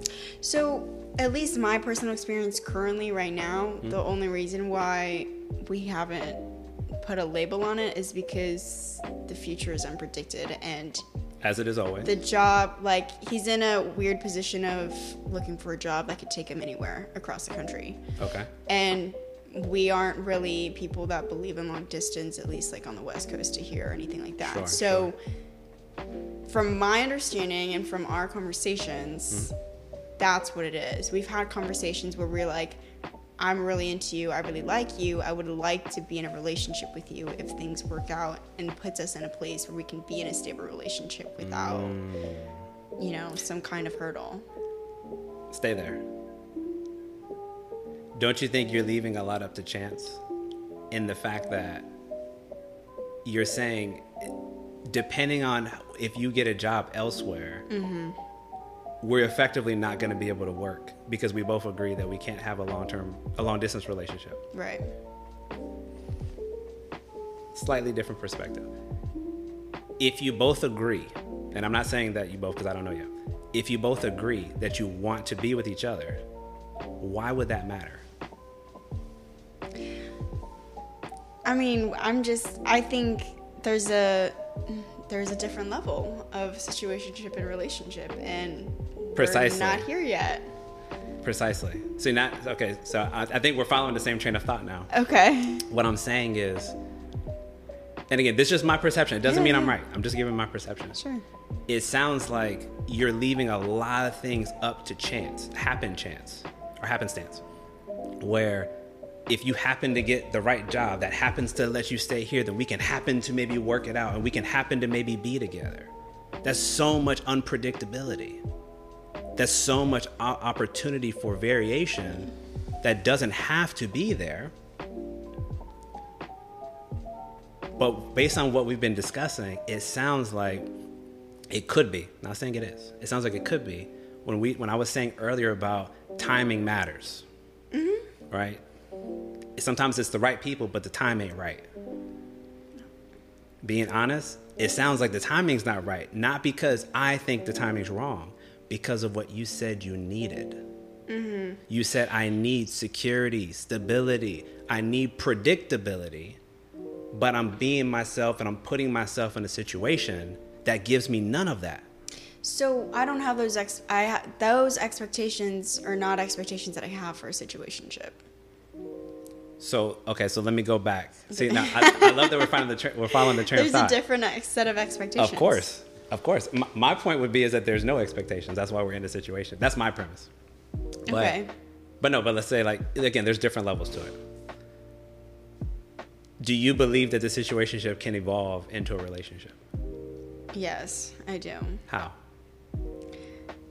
I think people change their minds, and I can't speak from personal experience. I haven't had a situationship turn into a relationship, but I'm sure there's a mutual agreement that you want more. You want to give more, you want to receive more. You want to be fully committed and fully invested. Okay. Follow up to that. What about all the time you invest in between now and then? What if they ultimately do not decide to have and want the same thing that you want? Right. But that's a risk that comes with dating. People change their minds all the time. With a relationship, that's a risk. I would make the point to you, I think it's unnecessary risk with a situationship because you're not going into it with the idea that we both know we already want to make this commitment to each other. We already made this decision right off the bat. I know that I like you. I know that I like the direction that we're moving in. We're expressing the things that we want, and we've already agreed that all that is on the table. Right. So we're not waiting to then determine if we want to make that commitment because we've already invested all this time in between now and then, which is going to do what? It's going to make it inevitably harder if we do have to separate and we ultimately choose not to be together, to your point, because you said sometimes we're not hearing these people depending on if they don't want the same things that we want or they don't want it at the same time that we want. So my point I'm trying to get to with you is that what if you're investing all this time into this person and they ultimately decide they don't want to be there, don't you think it might be in your better interest because of the things that you say that you want? Don't you think it would be in your better interest to make sure you already are in alignment with those things? We already have the commitment, not waiting to create commitment later after there's already emotional connection and attachment. Okay. Do you get what I'm saying? I get what you're saying. I think where I'm at my age, I haven't really dated. And I think every dating relationship, situationship is a learning experience. Absolutely. So I don't really see it as like wasted time. Okay. Is it going to hurt anytime anything ends? For sure. Of course. Is it painful? Absolutely. Mm-hmm. Does anybody want to go through it? No. But I think if we put ourselves in a position where we are scared of being hurt, the fear of being hurt, then we don't get a chance to learn. We don't get a chance to connect with people and just enjoy other people's company. So that part in me, at least, is like the optimist in me is like, maybe this doesn't work out, but as of right now, I'm really happy. I like you. The company is great. And I have a good time connecting with you. Whatever happens, we figure it out from there. But right now, to be in the here and now, to enjoy this moment and learn, okay, these are now the standards that I have. This has been emulated to me. This has been given to me. Now I know what to accept and not anything lower. Sure. I'm going to come back to you. I want to make one last point. Just that last thing that you said. Because I think this is a function of age. Probably. And just experience. Just experience. And everybody has different experience. It's not right or wrong. Because you talked about hurt, right? And we've talked about hurt. And a big priority and reason why I have people here and talk about this stuff is because I want us to learn. And I want us to learn the easy way. Because I know the more hurt you get, the less likely you're going to allow other people to come in. You get what I'm saying? So if I'm always making the hard lesson, at some point I might try to stop learning because that's all I might think that there is out there. Is hurt. Correct. It's like if you get hurt, like you said earlier, if I get hurt enough times, I might say something like all men are fill in the blank. Yeah. Because that's my experience, and I'm not understanding the choices that I have made have put me in the position to get that outcome. So what I'm saying to you, I'm trying to impress upon you just experience. Experience and learning is not bad. Of course, you're absolutely right. But you're saying it doesn't have to come with hurt. It doesn't have to be, well, there's going to be situations where we're going to get hurt. Right. What I would say, though, is that especially just the little bit that you've given me already in our time talking, you don't need additional hurt because it's already hard enough. You already have enough challenge, like you said, to connect with people. So the more hurt that gets introduced into my life, the less likely I'm going to want to allow you in, like any new person, right? Hypothetically, if it doesn't work. So instead of going back to your point, now I'm going to come to you with situationships. Why do I think they can't work in the long term? Because there are no expectations. We're not talking about the real stuff. And there's a lot of reasons why we're not doing it. Maybe we don't think we're worth it. Maybe we're not ready. Maybe we think that's what we have to settle for. There's a lot of reasons. My point to you, to both of you, would be if we don't set expectations and we're not clear about them, we're inevitably setting ourselves to more than likely get disappointed, which can also include being hurt. Okay, I see your point. But I would like to hear what you think. I know we just went on a No, it's long listen, tangent. it's totally fine. I think so. Going back to what you said originally when you were talking to your female friend about she does not believe that any woman that she knows could sleep with someone long term and not develop feelings. Right. I think women are sexual beings just like men, of course, and I know that women can do that. Okay. I think what messes it up and what gives us hurt is when we set up expectations that shouldn't be there to begin with. For example, a friends with, not even that, a hookup. Sure. That's what we do. I know your name, maybe your occupation, but that's what we do. Right. We don't talk about your family. We don't talk about the trauma you've been through. We don't have conversations like this. I think it messes up people when you try to make something more than what it really is. Boom. Misrepresentation. If I'm hooking up with someone and he starts talking about really, really personal things with me, me and, you know, because I'm not going to just be like, you can't talk about that with me, because, Right. you know, I'm also interested in what he has to say, because Sure. I'm the type of person where if somebody's crying in front of me, I'm going to ask what's wrong, you know. Sure. I'm going to be emotionally invested. Because I know myself, and I know that, oh my God, he's opening up. He's telling me about his poor mom and his dead dog. Of course I'm going to, like, care. Right. You see, if you want to just hook up with people, don't act like they're your boyfriend or your girlfriend or your partner or even your friend. I even think friends with benefits is a waste of time if you care about that friend long term. I personally have never seen it happen, I could be wrong, where friends with benefits goes well in the end, because typically one person gets into a relationship and the other person is left alone. Boom. But could there be a friends with benefits that turns into a relationship?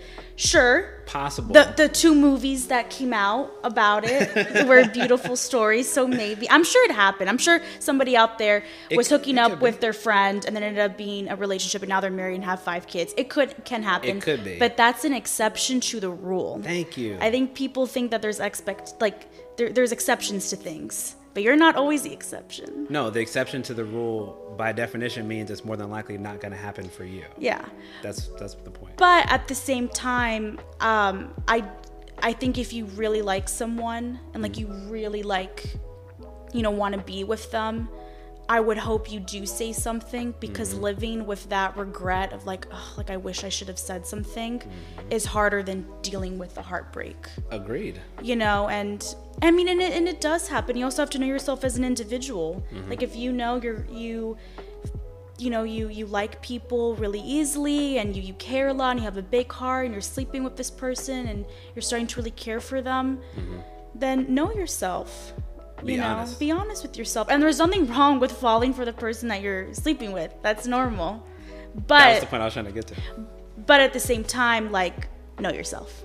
No, it's not for everyone. I agree. I would honestly, let's see, now we're going big picture. I would make the case, because I've been through it, that we got to stop doing it. I don't think we have to stop. As young people. I'm going to tell you, you don't have to agree. I'm going to tell you my point why on that. Because I think that to the point I was trying to make with Joy, I think that we invite in too much opportunity to be hurt. Because if I'm going through life and going through these situations and going through these relationships, if I can't really expect any solid commitment from you, other than I can text you sometimes or you can show up sometimes, like that's not real commitment. What do you do in text? Yeah, that's nothing. I mean, I'm having a bad day. Will you come through? I'm sick. Can you come make me food? I need you to drop me off and take me here. I just lost a loved one. I need somebody to talk to. Like, if we can't talk like that, to me, of course I understand learning experiences. Everything is a learning opportunity. But I would make the case, how many of those opportunities do you want to learn from? Because there is a choice. You can choose, like you said earlier, we can choose to be stubborn and say, I'm going to do it my way because my way is going to work. I've had plenty of people that I've worked with, and they're wondering why they're so bitter and they're so jaded about the opposite type of person, because they put themselves in these situations repeatedly and they wonder why they're not getting what they want. So from what I'm hearing is that you operate from a perspective of why put yourself through more hurt? Why not do it the easy way? Well, I'm saying I think about things in terms of probability instead of what's possible. Because it's possible that things can work, but if the likelihood is not high, it's not in our best interest. It's like thinking about things in terms of calculated risk. We take risk in everything that we do. So there's no safe bet, particularly when you're talking about relationships and dating and things of that nature. There's no safe bet, yeah. Right. But there is such a thing as calculated risk. If I see somebody, let's take a different example. If I see somebody and I say, you know, I want to be married, and I'm a woman in this scenario, and I want to have like 2 kids, and I don't want to have to work. Okay, that's the premise. And I date men, whether situationship, casually, committed, whatever. I date men who are unemployed, who don't have goals, who don't have drive, who don't have ambition. Would you say that that is a smart risk to take? No. Why? Not at all. Because she's dating people who are never going to give her that. Right. Yeah, I think, and I totally hear what you're saying, and I do agree. Don't, if you It's okay. know, No, remember, if you don't have to agree. I'm just saying my points. If you Everybody know, can disagree. if you know you want to be in a relationship, why are you dating someone who told you a billion times you don't want to be in a relationship, aka me? Like, I totally get that. Which again, a lot of us have been there. So. But I think also when it comes to things without a label, some people don't care about labels. Sure. I know individuals who have been dating for a while. They don't refer to themselves as boyfriend and girlfriend. Some people have an issue with it. Some people think like that's the dumbest thing they've ever heard. Some people understand it. I think what's maybe different generation-wise, even though you're not that much older, but whatever, No, it's fine. is that I don't think our generation, Generation Z, cares a lot about labels. And I think that sometimes seeps into our dating life. Do I think that sometimes makes things more complicated? 100,000%. Do I always think it's most healthy? No. But I do think that's maybe where our perspectives are different, is honestly Sure. because I think maybe older generations really value labels, and I just don't think our generation does as much. Like for sexuality, like we're of very course. fluid. All that's very open. Yeah, but Everything's open. sometimes, speaking personally, sometimes not having expectations can hurt. So I get what you're saying too. That's because I But- think, again, to Joy's point, I think a lot about predictability. Like a lot of us come from backgrounds where we don't have that stability. So to your point earlier when you talked about overcompensating, I think the vast majority of us do that. Like in our lives, the things that we were missing, we seek out or we become. And I think even for those of us that are parents like I am, you do the things opposite maybe that were done to you. So there's a lot of things I do for my son that my father didn't do for me, precisely because I know that I needed that. So I compensate for that, even though it's hard. But the reason why I talk about on the relationship side, and we can take it one step deeper. So, because we can concede all those points about no labels, no attachment. So this is where I would take it a step deeper to try to make sure, because to me, it's always about the individual. It's not about my worldview versus yours, Right. or and anybody's out there. It's ultimately about what do you want and what do you want. Yeah. So let me give another example. If somebody comes to me and they say, I don't know when, but I know ultimately I want to be married and I want children. Okay? And they told me at the same time, I said, okay, excellent. What are you doing to make that happen? And they say, I'm just kind of dating people, we're kind of just going with the flow, no expectations, no labels. We're just kind of seeing what happens, right? That's one way to go about it. And age doesn't matter because it depends on when you want these things, right? And the younger you are, it's pretty understandable that you're not thinking very long term. About kids and yeah. Yeah, you're just not. Not to say nobody does, but many don't. But again, for those that do, and they know that they want that, what I would say, the point that I would be trying to make here, and then we can move on, is if I know those are my ultimate goals, just like being a therapist is my ultimate goal, having a private practice is my ultimate goal, there's ways you go about it. If you want something, it doesn't mean there's only one way to do it, right? But there are better ways to get what you want. Is that fair? Okay. Yeah. So if I know that this person wants these things and I could be her friend, her brother, or her therapist, I would challenge that point. And I would say, why do you think that's going to increase the chances for you to get that? Are you not seeing that you're taking like a very roundabout approach to get ultimately to where you want to be. So you're going to date this guy who doesn't want expectations. This guy doesn't want expectations. This guy doesn't want a label. This guy just wants to be physically intimate. But you told me you want to be married. You told me you want kids one day. Why do you think that is going to get you there? And even when you get there, who are you going to be at that time? Because you went through all that damn hurt. You might not even be ready for that man that's ready for you. Because you done went through so much stuff at that point, and you can't even connect with him in the way that you want to, because you've allowed yourself to be disrespected and deal with people you probably had no business with. Yeah, like why put yourself through so much hurt? That's my point. And then ultimately when you're with the person you're supposed to be with, because you've been through so much, they have to overcome all of it now. I understand what you're saying. Yeah. And I'm saying that's we're talking about in the context of relationships. I'm just talking about, again, you ladies will be in this seat one day. Not this seat, but obviously the seat when you're walking with somebody. And you'll see them making choices and you're looking at them and you're like, because you understand, because they told you, this is what I want. And you're going to listen and you're going to look. And you're like, I don't understand. Why do you think that's going to get you there? Why do you think that path makes sense? Do you understand, like, this is your path? This is one of them? And you're going over here?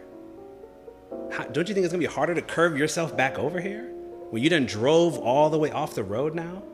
That to me is what expectations matter. Because people want to know, hey, what path are we going down? Again, ultimately, if I know what I want. If you don't know, have at it. Have the experience. Figure out what you like and what you don't like, right? I'm not anti that. But what I am saying is, when you know what you want, don't lie to yourself and tell yourself you don't. Yeah. Don't tell yourself, oh, I'm going to put up with this. I'm going to settle for this. I'll be complacent for that, when you know that's not really what you need. And it's not going to get you to what would actually make you feel satisfied and fulfilled in a loving relationship. If you know those things. If you don't know, take the chance. Live your life and do what you want to do. But that's something I think that younger people need to really think about. Because when we're having all these experiences, it's not all bad. But again, if you keep having these experiences where you feel like it didn't go the way I wanted, and I got hurt again and again and again, some people quit after a while. They're like, you know what? I don't want to do this no more. Or all of you are going to be like this, as we said earlier. So why bother? You follow what I'm saying? I follow what you're saying. Does that make sense to you? Mm-hmm. Again, you don't have to agree. I'm just trying to give you, like, this is my experience of what I've lived through and the people that I've talked to. Trying to help us. I like to try to get us more quickly to where we want to be. Yeah, I get your perspective. That's always what I'm thinking about. Like, I want to streamline the process. There's certain things in life you're going to just go through. Like, no one of us can protect us or others from everything. Yeah. That would be ridiculous, right? But what I am saying is, when there's things that we can control, this is the key part of what I'm trying to say. When there's things we can control, I want us to think more critically about the choices and the decisions that we make. Because that might make the difference between finding this person, if again, that's what I want, and happily being in that relationship and being able to give them everything that they want and them giving me everything that I want. Or by the time I get to them, who will I maybe even be? Or what if, take it a step further, what if they did the same thing? So I done went through all this hurt and they done went through all this hurt. We still want the same thing, but we got all this extra baggage now that we have to jump over. Yeah. I totally get what you're saying. Yeah. So I'm all for the fluidity.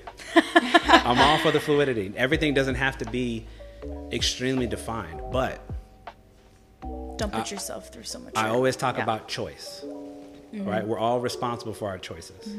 There's consequences to every choice and decision that we make as adults, no matter how old we are.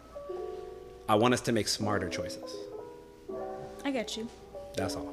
I'm picking up what you're putting down. Yeah, no. Makes sense. Okay. Now, we've touched on a lot of stuff, so now I got to go back to my questions. We're all out of order, but it's good. It's all good. It's all good. All right. We didn't touch on this one, though. So, and both of you can answer this in the context of, in general. It doesn't have to be for a relationship, situationship, whatever. If I was to see you on the street and I was like, damn, she looks good. Wow, she's attractive.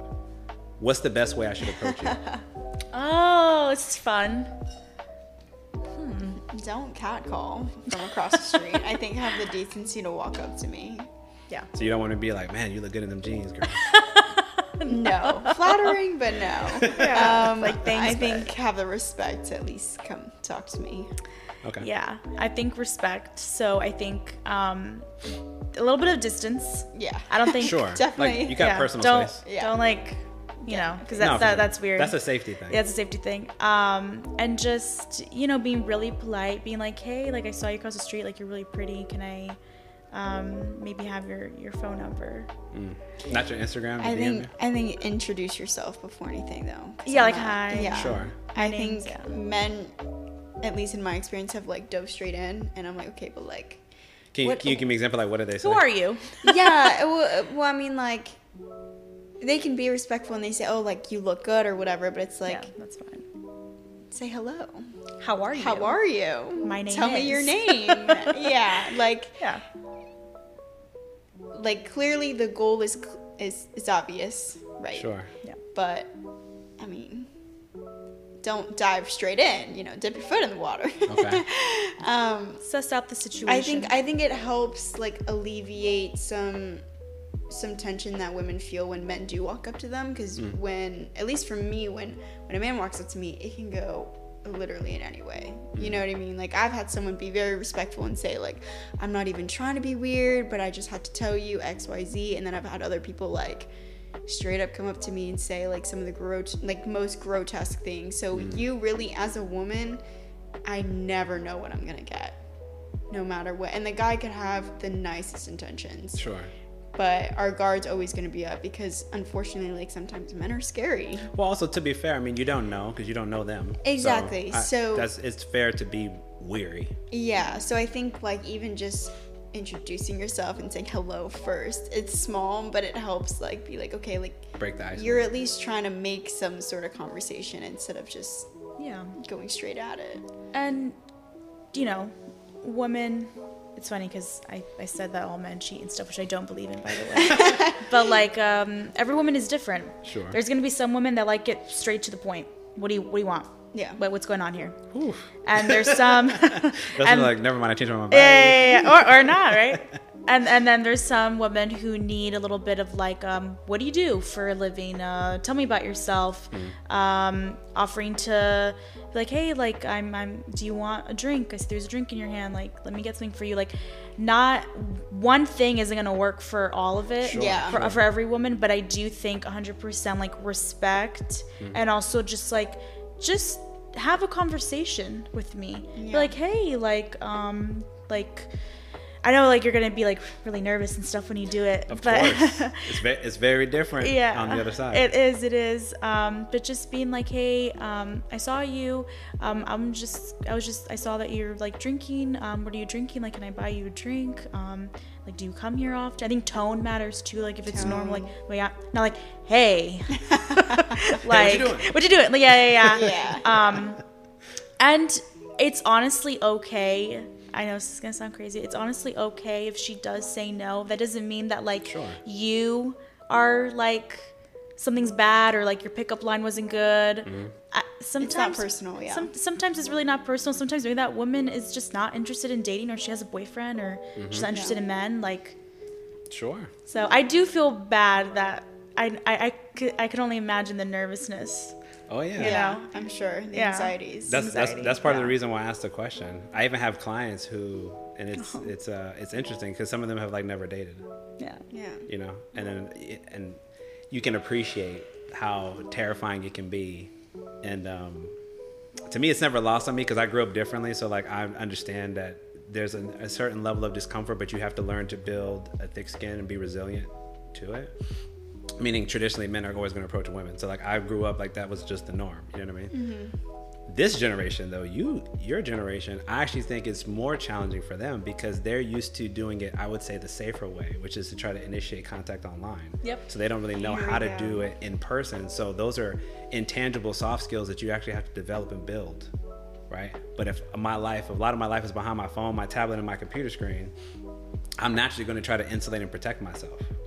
And this is just my experience. I don't know many women that are going to flip the role and say, I'm going to cold approach all these men if I like them. most women I've spoken to will say, no, he got to come to me. So women inherently get to have that power differential of they get the initial rejection. I've done it. I've It's approached, scary. yeah. Yeah, I've That's what I approached. mean. And it's scary. it's very different because nobody likes And it's rejection. fun. It's a rush. Yeah. Nobody Yeah. likes the feeling, but it's inevitably, in most cases, something that men experience overwhelmingly more than women. Oh will. yeah, absolutely. You know, just Oh, I yeah. can imagine. I Yeah. can imagine. I will say though, and I told you this before, I think the biggest thing is, besides the fact that it's okay if somebody says no, it's the way that you respond. I think it's more of a problematic issue with probably men our age, where it's like, oh well, you weren't even that cute anyway, or like whatever, or like some that's saving face. or yeah, or you hurt my ego. yeah, You're or like- Ego. yeah, You're stuck up anyway. ego, something Yeah. like that. Or for me, I work out a lot, so like that happens to me where I do get approached at the gym, and you know the response to that is really important, because as much as men are probably really nervous and it's incredibly scary, I 100% respect anyone that does it in the first place anyway. Yeah. But you also have to understand the fear that sometimes women feel Absolutely. when, you know, I think my personal experience is like sometimes I get so nervous to say no that I give them like whatever they've asked for, and I just don't respond or like whatever, like, because it's like the way that you've already approached me, the way that this interaction's already gone, something tells me that if I tell you no, it's not going to go well. So then, okay, you want my Instagram, like whatever, I'm just not going to accept the follow request, or I won't message you back Block or whatever. you. It's just more of like, can we end this conversation? I'm feeling uncomfortable. Yeah. So yeah, That's a really good point. I mean, I think personal safety, I mean, to me, that goes without question. yeah, Like right.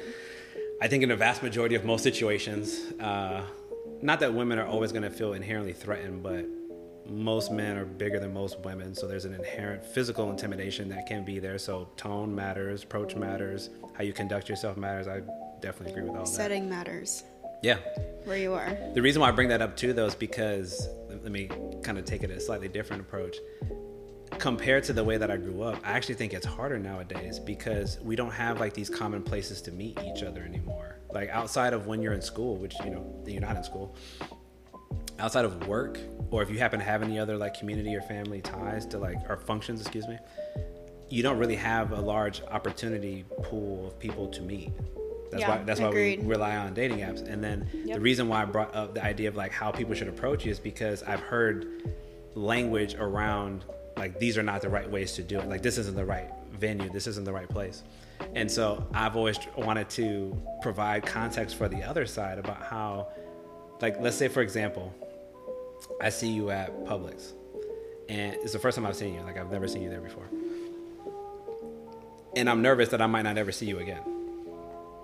Somebody might say, that's inappropriate. You shouldn't talk to me while I'm getting my groceries because I'm clearly in a hurry. But what if I never see you again? It's that what if.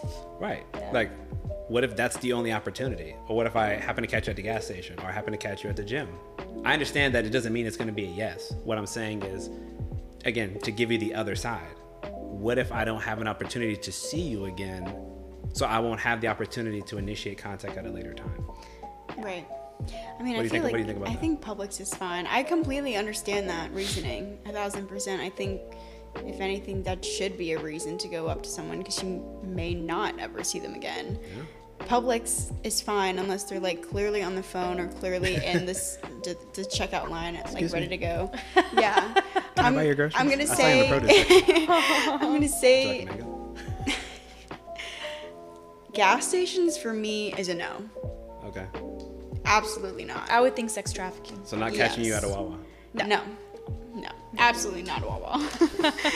But like Racetrack. gas stations, Walmart parking lots, like places like Not the one. I don't think most men are aware of like the trafficking hotspots. So if the sun is down, and to me personally, your window is closed. Business hours are done. Like sunrise, business hours yeah, only. Got it. sunrise to sunset. 9 to Like 5, that is yeah. it. 9 to If 5. if it is dark outside, I'm always on guard. So only during banking hours. Yes. That's Got a great it. way to put it. And weekends at the bar. But like that's it. Okay, weekends at the bar. Okay, got it. But like if I'm at the gas station or if I'm in a parking lot and it's dark outside and I'm at my car by myself, And a man, I'm going to yeah, think that you are ready to snatch me. a I man got walking up to you is going to be a little bit That's intimidating. like sometimes it's hard when I try to explain this to my male friends, but I don't. Women have to live their life as if it might end when they're alone. So you mean when you say that you feel the need to constantly be on guard? Yes. Yeah. Because Orlando's a very, very popular spot for sex trafficking. First of all, even by UCF, it's major, and then I guess we probably watch too many crime shows, but like We do. there's Like I can get snatched anywhere. anybody's a murderer, anybody's a rapist, anybody's a kidnapper, anybody's a sex trafficker, especially if they're approaching you in a place that does not seem appropriate or is shady. And I like that you said that, and that's part of the reason why I even asked the question, because I'm always thinking about like what is appropriate, and Right. even that question is like I feel like it gets challenged a lot because some people may say like, well, that's not an appropriate spot, and maybe it used to be, Right. or maybe the question might be, well, where are the appropriate spots, because they seem to be limited in opportunity. Yeah, so Yeah. setting is important. I would say somewhere in a public space, and not like, even if you're in a Publix, don't do it like when you're like cornered and alone and like there's no security camera. Like, you know what I mean? Like be Okay. aware of. I think as a man, it's important to remember that to a woman, men can be scary. Sure. So if you're gonna do it, I do encourage it, especially because it's incredibly nerve wracking. I respect men that walk up to me, but it's like be aware of where you're at. Sure. Awareness. Yeah. I agree. I co-sign. Okay.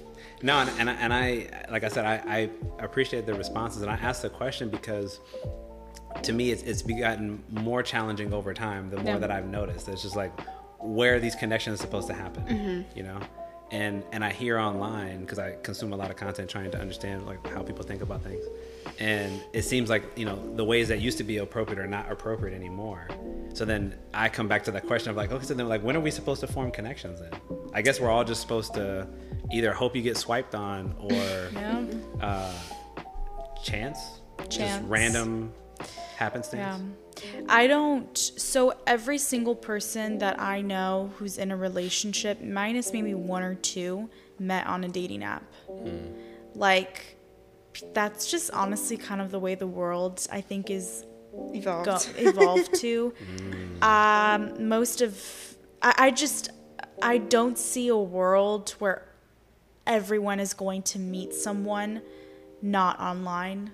Like, it's too Organically. late for that. Yeah, I think organically is like out the window. That sounds very doom and gloom. Yeah. I think your I mean- window's over. I disagree, but that's like my own. See, Yeah. See, I want to disagree. I want to.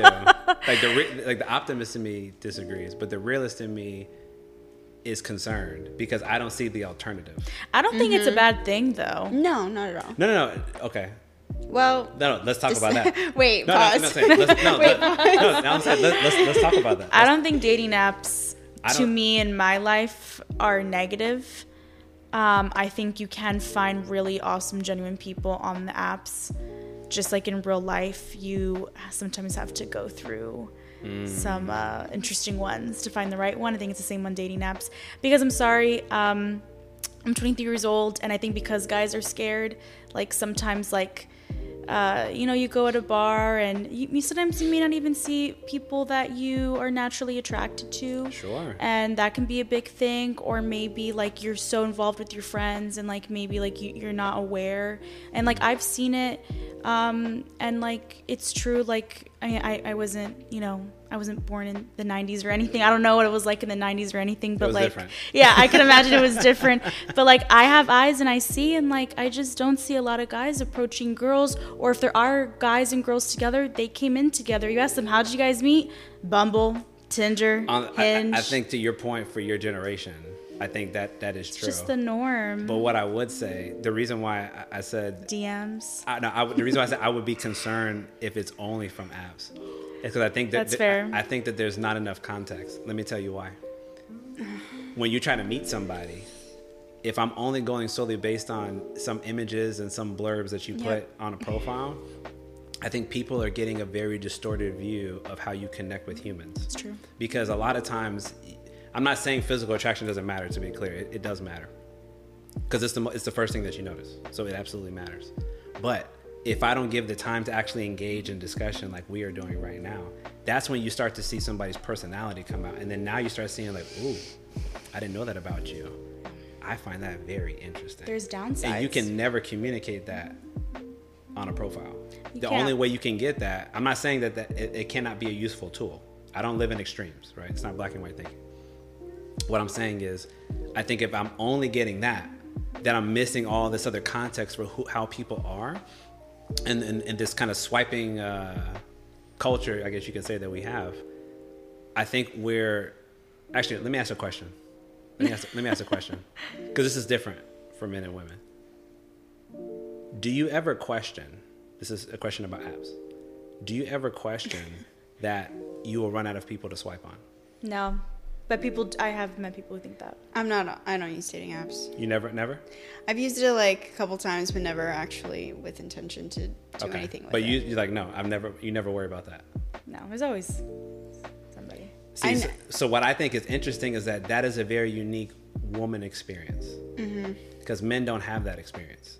For men, the vast majority of them, from what I understand, are being swiped left on. So many of them are not having the opportunity to formulate connections with women. And then I think from what I've observed, this is just what I've observed, that a lot of women have that mentality. I will always, there's an infinite amount of men that I can swipe on and I will eventually find what I want. Almost as if I'm constructing him in real time. It's funny that you say that last part, like you're constructing him in real time, because I don't like this. Yep. I want this nose, this eyes, this hair, that those abs, that job, this age, chin line, in my city, 3 miles away. Yeah. So I think, at least from the people that I've talked to that do use dating apps, and then at some point they get off of it, and I ask them why, and they say it's because it set their expectations too high. After being on it for a while, they were like, nobody interests me because it made my expectations too high. I would say not realistic. Yeah. Like it becomes, and I don't mean that it isn't, I think like women are the problem. I'm saying, I think my whole point is trying to find ways for us to come together. And I think, and again, not that the apps are wrong, but there's like a certain level of context that you don't get. So then there's people this is what I would kind of simplify it to. I think there's people you would swipe on that in real life you wouldn't. If you actually got to know them, you would be like, oh my God, I swiped on you? And then they're like, oh yeah, I messaged you. And then you start talking to them, you're like, what the hell was I thinking? Mm-hmm. But again, if I had that perspective, which I appreciate you for saying that, why would I ever think to swipe right on anybody? I'm like, I'm not swiping right until I find exactly what I want. Like, you better be perfect. Yeah. That's the only person I'm going to give a chance to. But that person probably don't exist. Yeah. No. And then to give the other side, if he did exist, would he want you? Yeah. Probably not. Like, I found perfection. But nobody's perfect. Right. No, I mean, just for the sake of, No, some right, people no, say no. stuff like that. Like, oh yeah, Yeah. he's the best. He's perfect. And I'm like, yeah, but does that person want you the way you want them? I hear what you guys are saying. I see it. I And by the way, this is not an attack on you. No. Oh, Yeah, no, I yeah, don't yeah. feel attacked. Open dialogue. About I this- don't feel about attacked it. at all because Good. I wish there was. I wish there were different ways. Like sometimes I do wish it was the good old days, and somebody would approach another person and Like the 90s? I guess so. And boom, like there's connection, there's talking. Like Yeah. I do wish we met people that way. I just kind of what you're saying. Like I don't think realistically It's that hard. that is slowly turning to not even really a thing. To eventually, like, majority of marriages are going to start off probably on the apps. See, and I'm not against them, like, beginning that way. No. To me, it's like, I feel like there's like this layer of something that we're missing I that agree with you causes there. us to like, again, I feel like it's almost like we're filtering out all these possibilities. I agree with you there. Because we're like, oh, well, again, it's not exactly what I want. And if I keep thinking I can eventually find it, it's kind of like that question of like, well, then why would I ever settle? I need to settle. And I know for some people that's a swear word. I need to settle because I am not perfect. So number one, I should not expect perfection because I damn sure I'm not. But also, if I don't start figuring out ways in which I can compromise, even if I find that person, I would think more about the perspective that you have going into that relationship. I didn't have to compromise to find you. I'm not about to compromise in this relationship. Well, so for me, I've never been on any of the dating apps thinking I'm going to find my perfect person. Okay, good. I think also an individual in the real world could also go through a bunch of people and let go of a lot of people because that's not their expectation. It's not the perfect person. I don't think the issue, in my opinion, is like dating apps or organically meeting someone. Okay. I think the issue is you as an individual and your expectations. I think that, to me, I would agree with you. But to me, that is also a function of the dating apps. Because, like you said, if I'm getting this endless barrage of men that are hitting on me or wanting to connect with me, it's diluting my perception of reality. So my expectations are going to be delusional because I think I deserve exactly what I want. And I should not have to compromise because all of you keep looking for me. So then why would I ever need to compromise? As opposed to if the shoe's on the other foot and 5 of you were looking for me, now I'm going to be more intentional and be like, well, let me see, what these guys got. Because that's all I got. So let me see, can I have a genuine connection with them? Do they want some of the same things that I want, like we were talking about earlier? But that happens in real life dating too. No, it can. What I'm saying is, in real life, you don't have access to the amount of people you have access to online. Okay. You will never meet the amount of people in real life that you will meet online. Like you just said, you believe there was an infinite amount of men. There's not an infinite amount of men in the world. There's more women than men in general. So it's numerically impossible. But, and then again, then you start talking about like all the men aren't straight, so then you can't go for them. And then, then you start getting into attractions. But my point is, I think the function of those apps is giving women a diluted perception of reality, which then makes it harder for them to want to compromise and reasonably connect with men. Well, I've heard the same perspective about porn. I know those are kind of, I know where I'm like totally going into that. It can in terms of the delusional side, I agree. Or intimacy side, I agree. There are a lot of people who think that porn is evil because it dilutes, they say men, but they say like it dilutes men into thinking that that's what sex actually is. Of course. So if they don't get to have real conversations about what it is. So are you saying also in dating apps it can be similar? Women are being diluted. Okay. Well, yeah. Okay. No. I'm trying to make a comparison. No. That's there. a beautiful comparison. That's a beautiful comparison. Because I've heard the same argument for porn. No. Yeah. I respect that. Let's do it like this because that makes sense. So social media and dating apps, who are they primarily targeting? Women. Right. And then porn primarily target too. What? Men. Right. Yeah. So that is a beautiful comparison because men are the ones that they want that attention, but why are they seeking that attention? Because those men can't get that attention in real life. Do you think porn is evil? No. Okay. No. Again, I don't live in extremes. Like I forget. It serves a purpose. Okay.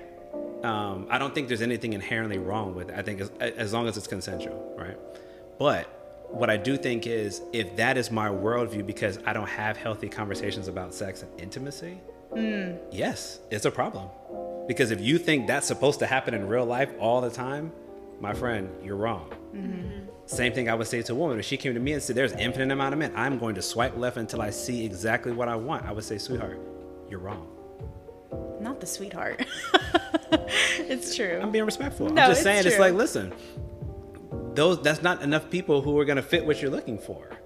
Like you can only do it so much. Like, do you think it only caters to women though? What? Like dating apps and like that perception? Yes. I'm not saying that they don't try to target the guys. I think that they do. But I'm saying that the same way I brought up social media, because I think those of us that engage in this stuff, men are primarily the ones that are providing the attention. The same reason why you can say I can swipe on so many guys is because there's a plethora of guys that are seeking out women. Okay. There's women I think that want to seek out men, but they don't go, again, like we talked about earlier about attraction. Like I always try to bring everything together. The same way we talked about how women don't seek men out. Men do that, right? We initiate Publix. If I'm on the app and I'm a guy, there's a much, much higher probability that I will never get swiped right on. But for women, I mean, and there's studies that, that justify that.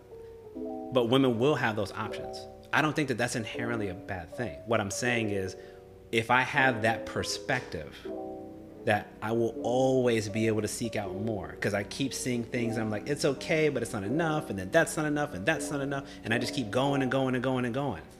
That dilutes my perception of what connecting and dating is. The same way you could make the case that, hey, if all you do is watch porn and you tell me that tells you how intimacy really is, I would say you are wrong. That's not how it's supposed to look. You got to understand that is scripted. People are being compensated. I'm not saying nobody's into that stuff, but to expect it all the time, no, that's not real. Yeah, I get what you're saying. So like how, in generalization terms, Sure. right? Like, so how women view social media is how men view real life dating. Because isn't the stereotype of men that, oh, you don't want to sleep with me? I'll find 5 other women, find 10 other women. It's the same thing. I think now that, it's just women's turn. I think that guys would like to think that that's true. But that is the stereotype, right? No, I think that's the stereotype. But what I would say is that in terms of who actually gets the level of attraction, who gets the opportunity, it's infinitely in women's favor. It's I can't argue with you there, in women's favor. Yeah. The vast majority of guys, from what I've seen, struggle to even find a partner. They struggle to even find somebody who wants to take a chance with them. Yeah. Versus women will almost never have that issue. Because there's always going to be a guy who may want to engage. I'm not saying he just wants to be with you, that would want to engage with you to see, what you're about, find out if there's an opportunity to genuinely connect in a real way. But I think that's what causes it, and it makes it very, very difficult. And I'm not I'm not an expert on this. These are just things, these are talking points that I hear. These are things I observe. These are things that my male clients tell me, and my female clients have told me. And I'm like, wow, because it is very different. We don't have the same lived experience when it comes to that. A lot of men are like, man, I'm kind of desperate to meet somebody. But nobody is like giving me an opportunity to like showcase what I'm about beyond my photo and this little prompt that I filled out on my profile. I get that. Saying? Yeah. And so like I want to see if there's a way to is maybe like an intermediary where you still use that as a tool, because I think it can be helpful, right? Because you can meet people that you otherwise would probably never meet. But I think there has to be a second step where it keeps us grounded in our expectations being realistic. That's the part I think that we're missing. I think there's too much of like, I'm kind of inflating a sense of ego. Like, I can get anything. So why wait? Why choose this person? I'm going to wait until I see perfection. Got it. Which we already know, there is no perfect people. To me, that's where the delusion is. Yeah. And again, not saying you are delusional. I think it's creating opportunities for people to have delusional thinking. I get just you. like you talked about with porn. I get you. I'm picking up what you're putting down. No, but that was a really good example, because that made a very easier comparison in my mind. Because I just kept thinking, oh, that's the same argument for porn.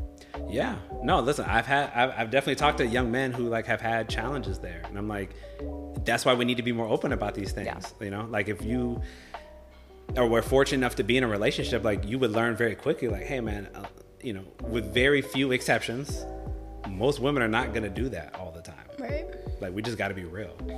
So if you go into it and then you're like, well, again, like we talked about expectations. Well, I think it's supposed to be like that all the time. And then you're like, I'm tired. And he's just like, you know what? I'm just going to go find somebody else. Like, that isn't going to help him have healthy relationships with women moving forward. Because he's going to keep jumping, thinking that there's always something better. Just like if I'm swiping all the time, I'm always thinking there's something better. Okay. I get you. Make sense? Yeah, that makes sense. And you push back? No. You're free to. No, you're good. Because I love that. I actually haven't talked about that before, but I think that Yeah. it's important because these are just the things that, you know. It's an interesting We topic. discussed. Yeah. Yes, it is. Okay. We kind of touched on expectations already, so I don't want to beat a dead horse. But I do want to talk about characteristics in terms of what you think is important or what you value as most important in a man, characteristics and traits, to have a long-term relationship. I would love to hear what you all think. I mean, loyalty. It's like a big thing for me. What does loyalty mean to you? Monogamy. Meaning I'm only with you. Yes. Okay. And definitely somebody with ambition. Somebody that has a goal in mind and is working actively towards it. Respect. That's important to me. Yeah, I agree. Ambition, loyalty. I will also say someone who is open-minded, because obviously there's going to be like times in our lives where we are going to disagree on stuff, but I would still like you to keep an open mind, that even though like we're disagreeing, you're understanding what I'm trying to say. Right. Yeah. So I think that's important. And I think someone who is not afraid of conflict and not afraid of having the tough conversations. Confrontation, yeah. I would like someone for me who can be okay with confrontation, because if you're dating me, there might be some confrontation. Hey, listen, everybody's going to have confrontation. Everybody. And Remember, because yeah. we're not the same person. You're not. So no. we're absolutely going to see things differently at one point or another. Yeah. So I think those matter to me. Okay. So healthy confrontation, ambition, and loyalty. So that's it. Those are the top things. Yeah, that's not it, but top things. Those are the things I can think about right now. Open mind, for sure. And open-mindedness. And open-mindedness, yeah. Someone who respects our field, mental health. Of course. That to me is a duh. That's pretty high up there, yeah. If you don't agree with therapy, well, you're dating a therapist, so I don't know how this is going to work. It's going to be very challenging. Yeah, I can imagine. Very challenging. Yeah, I would say that. Okay. Do you think that in past relationships or current ones that you have put those things on the table? For sure, the loyalty. I mean, all of it. Everything that you said. Not all of it, but definitely loyalty. Why not all of it? Because sometimes I'll be dating people that that are just not loyal. They're just not loyal people. So why are you dating them? It's a great question. I don't know. You want to respond? Do you in your current relationship or situationship, did you put those things on the table?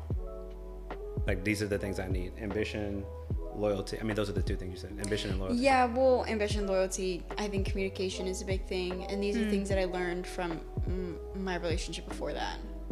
And these are things that I do see in the guy that I'm seeing now, which works out for me at least. Yeah. Sure. Honestly, I will say, like, some of the more intimate conversations that we've had about emotions or vulnerability, he's initiated. So I really respect that. And it's something that I need, especially because I think for people in our field, at least, we tend to be the ones that want to talk about our feelings and everything like that.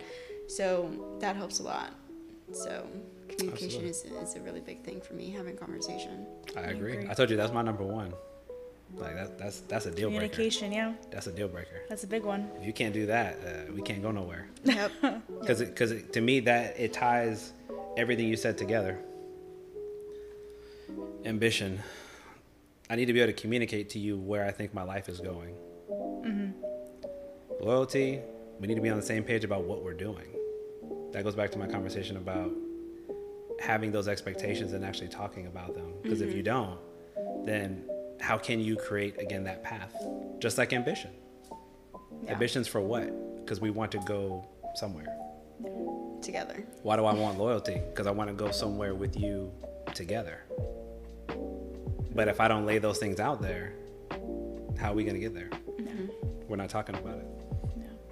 Confrontation, healthy confrontation. You got to be able to talk through those things. You got to sit down there, as uncomfortable as it is at times, and give each other the space and try to make sure that, we're being understood, and speaking authentically to each other, but giving each other the grace, knowing that sometimes it might be difficult to say certain things depending on, the circumstances where we came from, or we may not have the words yet. So I'm always big on reflecting, taking that time to really consider how you feel, and then healthily engage with that person so you get to the point of what you really want to say and not talking around things. Open-mindedness, I think that goes without being said. I mean, you want somebody open-minded, you said, for what? To be able to navigate those difficult conversations that have to be had, and not shut me down, or I shut you down because we immediately disagree with one another. Yeah, because how can you communicate with someone who's always closed-minded? Correct. You can't. Yeah. You can't. That's literally talking to a wall. Yeah. So yes, I hope I just did a good job of communication, wraps all that up in a nice bow. Yeah. Yep. So, but I do think those things are important. And the only reason why I asked the question is because to me, it's interesting what people value. Sometimes people value things that, in my opinion, don't matter for a long-term relationship. Yeah. They fixate on things that are truly irrelevant when you really want something to work. I'm not saying that everything people say it doesn't matter, but I think sometimes we get caught in the superficial too much. Sometimes I think that, like we've talked about earlier, there's things that we know we need, but we don't say. And we just kind of go along to get along. Yeah. Instead of saying, no, I need this. Yeah. And if you don't want to give it to me, I'm not going to stay here anymore. That's a boundary. That's a boundary, yeah. Right? But I think that for those of us that don't engage in these discussions, like, then we need to start to. So hopefully this is an example of how to engage in this in a healthy way. Now, building off of that, so the flip side of that, let's say I'm in this situation. So you were in a past relationship. You can see the same thing. You were in a past relationship. What do you think are the circumstances for you? I think I have a feeling of what yours would be. What are the circumstances in which you feel are appropriate to leave? It's a great question. What the circumstances I think are appropriate to leave? I think the moment you start questioning your self-worth, and when you're no longer at peace with this individual, like at its core, if this relationship is not making you happy, because sometimes obviously relationships go up and down. You're not always going to be happy with the person you're dating, but at the core, you are not happy and you haven't been happy for a while. I think that's when you know it's time. When you say you haven't been happy, does that include that you've already articulated those things to that person and that you've tried to remedy the situation? Yeah. Okay. I just want to clarify, because some people, I'm unhappy, but I don't talk about it. So then nothing gets dealt with. So then I just leave. You've done the work. You've done everything you can. You're still unhappy. I think it's time to leave. Okay. Respect. Yeah. What about you? Oh, come on. Obviously cheating. Surprise us, Joe. Yeah. Surprise, cheating. But I think another reason that I left my past relationship is there was just a disagreement on expectations, values, ambition. And I think, again, I'll say it again, everybody has the right to change their mind. So the second that your values or what you want no longer aligns and that's clear, then it's time to go. And I think that would be the hardest part, is especially if there was no conflict or loss of self-worth beforehand. And it's one of those things where it's not high conflict, but you know it, you have to do it. Yeah. No, and I respect that. I think to me, I would agree with that point. The only reason why I think about that question is because, again, going back our conversation a little bit ago, I think in a lot of situations we prematurely kind of answer that question on our own by not engaging in the discussion with that person, or just not sharing what it is that we're really concerned or worried about. So then we sort of presuppose what is going to be. Therefore, we start to change our perspective and our feelings and our behaviors surrounding that. And then next thing you know, we've already essentially talked ourselves into leaving. Instead of, did I, like you said, properly articulate and express how I feel? Did we do what we can to try to get on the same page, to try to fix the situation and compromise? And we did all that, and we still are at an impasse. Then I respect walking away from that. But I think in a lot of cases, from what I've seen, particularly with couples that I've worked with, we skip the communicating part, and then because again, we've been with somebody for a little while, so we just assume everything that they're going to say. Yeah. But also, sometimes we're so afraid to say those things that we don't. So then we're just feeling it inside, which still is steering us towards that path of I'm walking away. Because ultimately the stuff's not getting resolved, right? Whether I talk about it or I don't talk about it, it's not getting resolved. So I just feel internally super conflicted being here with you still. So I'm at the point where I'm unfulfilled. I'm not happy. I'm not getting my needs met. So I feel like I need to walk away now. Yeah. I just want us to make sure that you did that step that you said and that you said. We need to communicate that stuff to them to see if it's possible to reconcile. Right. And then if you know that you tried that, you guys did your best and it doesn't work, then go do your thing. Exactly. Yeah. I agree. Oof. All right. So we're coming to the end. I know that was a lot. But I appreciate everything that we've touched on. Yeah. So we always try to end on a higher note. So whoever wants to start. What's in the cards for you in terms of your future? What would you like? Personally, professionally, career, however you want to take that.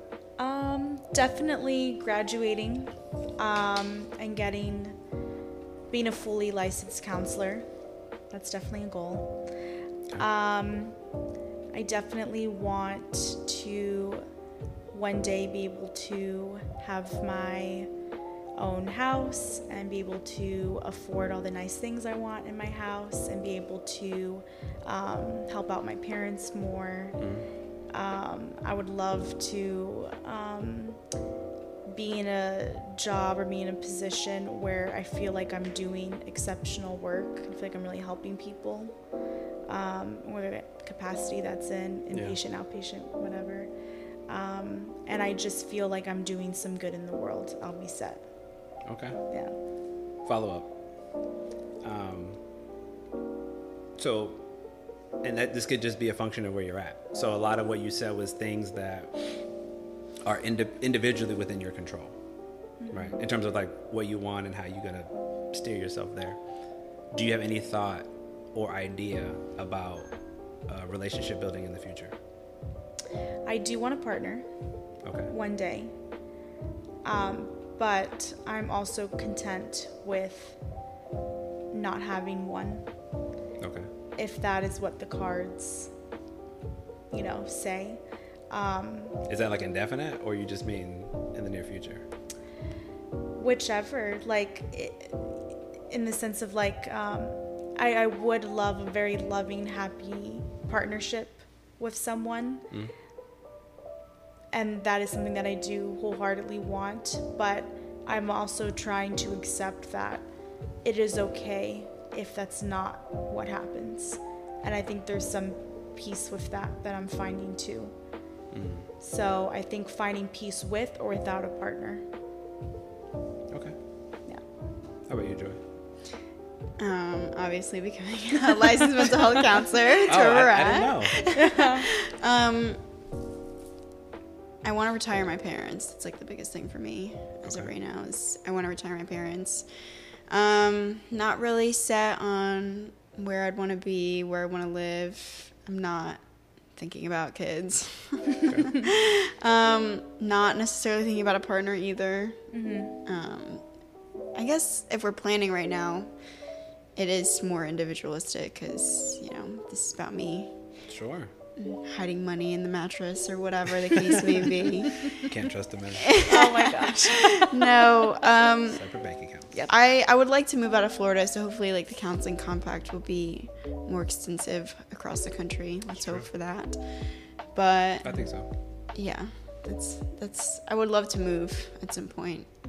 Florida's nice, but for some time. Sure. Hey, listen, I respect that.